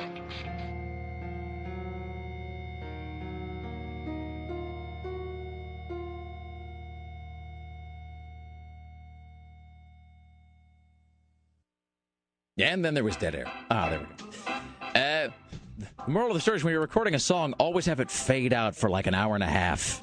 And then just have moments of silence at the end so we can all consider movement 12 of your 15-part opus. Well, nobody likes too much DJ patter. No, that's right, Tim. Hey, let's talk about this guy, Mike, who was the... So Mike is a guy I misidentified as Stan at the Cinematic Titanic thing on Saturday because Joel Hodgson at Cinematic Titanic was taking questions from the audience. And somebody had asked, hey, what was that episode where Gypsy came and sat with Servo and Crow and everybody? And this guy, Mike, shouted out, "Last of the Wild Horses!" Which was, and I called the guy Stan yesterday, but his name was Mike. He was sitting 2 rows in front of me, and Joel said, "Thank you, sir, you're a huge nerd." And don't get me wrong, Mike, you are in fact a huge nerd, but I guess that was also wrong. So Mike himself copped to the fact that was the incorrect answer. I don't know what the real answer was, but it wasn't that. Speaking of Cinematic Titanic, so before we went there, we had dinner with a friend of Lars, this guy named Trevor. And Trevor had been over to our house a few weeks ago. And he had been talking, just really honestly, apropos of nothing, how he was a big fan of hot sauce. And I swear to God, it was like a setup. It was like a setup for a commercial where he's sitting there on my sofa and he says, "But I just can't seem to find a hot sauce that really works for me." And I said, "By God, Trevor, let me walk to the cupboard." And I went over and I found it. I took it and I handed it to him and I said, "Take this home and try it. Try this Secret Aardvark habanero hot sauce. It's going to work." And he said, "Really? Do you think?" And I said, "Yes." And I said, "It doesn't matter what you put it on." And he started listing off various kinds of foods. And I said, "You know what? It doesn't matter because it's got heat, it's got flavor, it's got some kick to it, but it's got great all-natural ingredients that don't ever overwhelm the taste of whatever it is you're eating." And so he sent me an email, I don't know, maybe 2-3 days ago, and he just said, "I tried it," and he said, "It's fantastic. It's one of the best things I've ever had on a food in terms of a spice or a condiment." And I'll tell you right now, I'm not going to say it's the only spice you're ever going to use, but you buy yourself some Secret Aardvark, and it's going to become the most frequently used condiment, spice, additive in your house. I swear to God it is. SecretAardvark.com is where you find out more about it. You can find out where they serve it restaurant-wise and where they sell it store-wise. SecretAardvark.com. The recipe and the company are right here in Portland. It is one sauce that will rule them all. Now broadcasting everywhere. At all times. To everyone. In accordance with prophecy. The Rick Emerson Show. Live or via podcast at KUFO.com. Yeah, let's not do that. It's the Rick Emerson Show. It's Rock 101 KUFO. Put that in the to don't pile. Join us tomorrow when our guests will include Peter Carlin from the Oregonian and... Wait. Somebody else we're talking with tomorrow? Somebody, mystery guest tomorrow. Mystery guest. Okay, that's why I couldn't remember. I'm like, there's a guest. I just don't know who it is. That's right. Tomorrow. We have confirmed. Mystery guest in the 7 o'clock hour tomorrow. Mystery guest. Also, Peter Carlin from the Oregonian will be joining us. This, however, at the news desk is Tim Riley. Yeah. In the news with Tim Riley. 8:45. Good morning. Another sunny day. High temperatures in the 80s. Back down to the 70s for Thursday, just in time for Fleet Week. By the way, at least 9 ships from the U.S. Coast Guard, U.S. Navy, and Canadian Navies pull into Portland tomorrow and Thursday for Fleet Week. And you can visit the ships for free I think last year they charged for that. But you can see them for free, too, while you're waiting for the bridge to go back down, while the traffic is piling up behind you and the hot sun is beating down on the roof and you're wondering why your car didn't come with an air conditioner. No, I don't care. I live on the west side. Well done, Tim. Well, it seems discriminatory that only chain restaurants in Oregon will have to post their calorie counts on menus if this new law goes through, and it'll only affect restaurants with 50 or more outlets nationwide. But I mean, very unfair. And let me just speak for everybody in this room here. I think I'm not too far to line when I say, if you have to ask how many calories are in the food, you shouldn't be eating it. Yeah. It's like when they always say, if you have people who should be asking or should be concerned don't care. But that's exactly my point. Like it's where there's that whole thing about if you have to ask how much it costs, you can't afford it. You know what? If your snack whale's ass has to be really concerned about how much for this huge tub of pudding that's been deep fried and then rolled in some sugar and then dipped in chocolate chips and then covered in lard, just put it down. Just go have a salad or something. You know what I mean? And look, it's not like I'm some paragon of health, but I mean, there's stuff you eat because it has a lot of calories. There's foods you sit down and you enjoy them because they're not necessarily like health food, but they're satisfying. And you should just eat those things. And so it isn't even really just about like a not gaining weight thing. It's like, you know what? Just live a little. You know what I mean? It's not going to kill you to have some calories now and again. Not going to kill you to not have calories all the time. I mean, I suppose you'd be better off having carrot sticks quite a lot of the day. But I mean, if you're going to go in and sit down, you know what it is? It's like the person that's always in front of you, like getting an ice cream sundae or something, and then they're requesting the light ice cream, and you're just like, you know what, jackass, just embrace life. You're going to be dead someday. Have some ice cream, and and shut up about it. Here's Tim Riley. Time for the best Cheney Watch ever. Here's your Cheney Watch for Tuesday on the Rick Emerson radio program. Every time I see you looking my way, baby, baby, can't you hear my heartbeat? Baby, baby, can't you hear my heartbeat? Baby, baby. You know, speaking of that, he's beginning to sound more like Garrison Keillor every day with the labored breathing. There's a great neighborhood in my hometown where everybody knows their place. So anyway, Dick continues to speak out on the events of the day because he won't go away, but some of the things that are coming out of his mouth are interesting. For instance, Dick Cheney says, if we can't keep Guantanamo Bay open, we have no other option than to kill the inmates. It's a good facility, and if you're going to be engaged in a world conflict such as we are in terms of global war on terrorism, you know, if you don't have a place where you can hold these people, your only other option is to kill them. That is awesome. We don't operate that way. Wow, that is fantastic. I did not see that coming. That's why I saved it for the very end. That's like when something suddenly becomes a euthanizing shelter as opposed to a hold them till they're adopted by a loving family shelter. Yes. Where's Fluffy? He's in a bag, headed to the incinerator. I'm sorry. Dick, what about those who call you Darth Vader? I would not ordinarily be leading the charge to declassify classified information. Otherwise, they wouldn't call me Darth Vader for nothing. But back on this killing business. No, Darth Vader, not the killing. So if we can't keep them in prison, we have no choice. We have no choice but to kill them. That's an interesting sort of binary way of looking at everything. Yes. You know, here's the thing. You can't accuse him of sort of soft soaping things or prevaricating. I do not believe, and I've never seen any evidence to confirm that he was involved in 9/11. He's talking about Saddam Hussein now. He says Saddam had nothing to do with 9/11. Yeah. All right. Well, you know what? Here's the thing. Even if he's changing his position, at least he always has. There's no gray area. I mean, even if he's switching from white to black and back again, at least he's firm about whatever it is he believes today. Like that. Well, he's trying to whitewash some things and get a more favorable opinion of him. I wonder who else he thinks that we ought to just sort of kill dealing with. Well, here's somebody who you don't want as your ally now. Dick Cheney now supports gay marriage. Freedom means freedom for everyone, and. As many of you know, one of my daughters is gay, and something that we've lived with for a long time. The electroshock just didn't work. I think people ought to be free to enter into any kind of union they wish, any kind of arrangement they wish. The question of whether or not there ought to be a federal statute that governs this I don't support. I do believe that historically the way marriage has been regulated is at the state level. This has always been a state issue. And I think that's the way it ought to be handled today. And frankly, I'm speaking to gay people now. If you're not going to get married, we're going to have to kill you. So just so you know. I feel kind of dirty inside because I kind of like Dick Cheney right now. Here's the thing. No, it's like I'm confused. I don't like Dick Cheney now. I've always liked Dick Cheney. And I was telling Laura this the other day because he was on. It was last week or 2 weeks ago when he was at that forum and said, Barack Obama is a pinhead, and he will result in all of us being bombed. And where he was giving that speech at the Freedom Forum or whatever, and he was going on and on about how Obama was all wrong about the torture thing. The thing about Dick Cheney that I love is he doesn't do that stupid George Bush thing of trying to be a man of the people and trying to please everybody and trying to be a uniter. You know what? I respect a guy who's just like, Let's kill them all. No, he's just, but he makes no false attempts at unity. Because Pat Buchanan said this thing. Pat Buchanan said, well, everybody said elections are about bringing people together. He said, that's wrong. An election is like you are dividing the House and you hope the larger side is with you. That's it. He's like, you can try to get everybody to vote for you. Not going to happen. So at the end, everybody divides and you hope that more people are on your side of the House.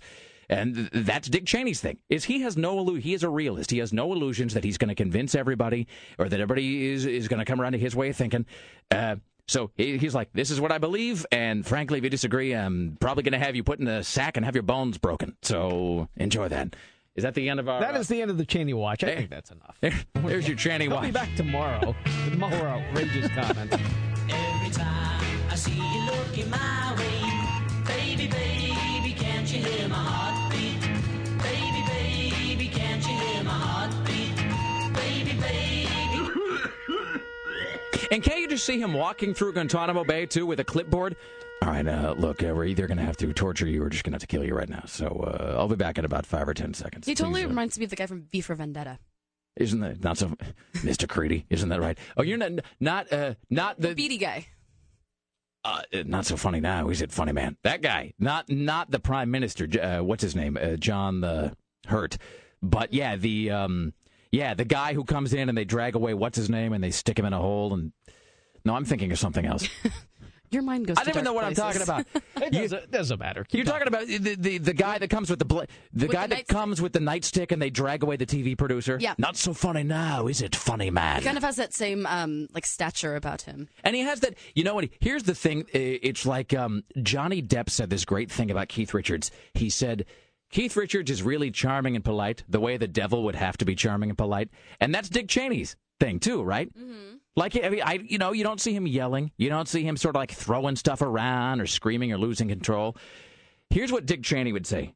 You would be in a room having an argument with him, and you'd be making your point really compellingly, and he would make his argument back and forth. And you guys would, and you'd fail to find common ground.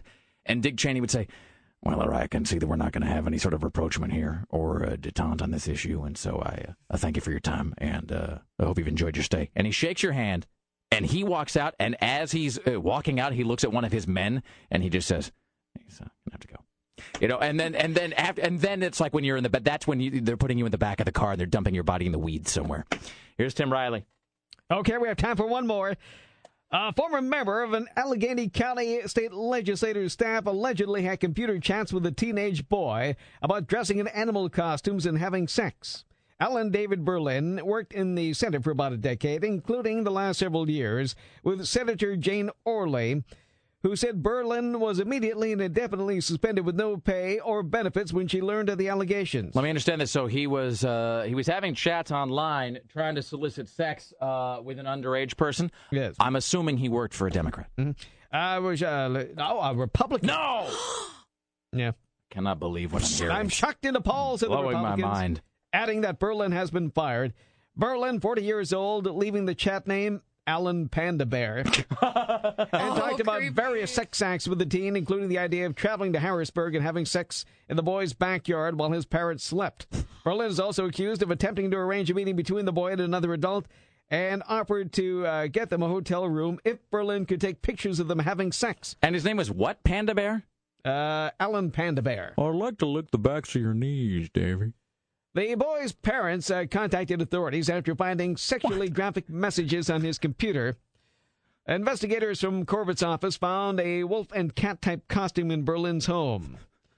So creepy. His bail set at $250,000. Is there a photo of the costume? There is, yes. Oh, that's disturbing. Oh, wow. Is it wearing a party hat? Well, of course, Sarah. I believe so, yes. Oh, man. I mean, it was going to be a festive occasion. Okay. Well, everybody have a good day.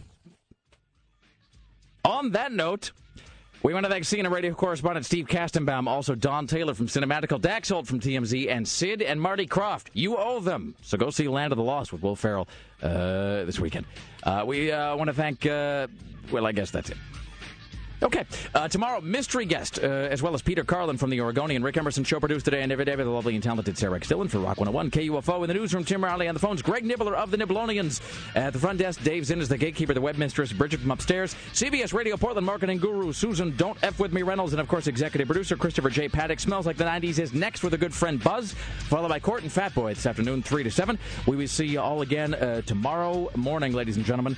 So thank you for listening. It is June 2nd, 2009, and that is the frequency. Kenneth, be safe. See you all tomorrow now. Bye.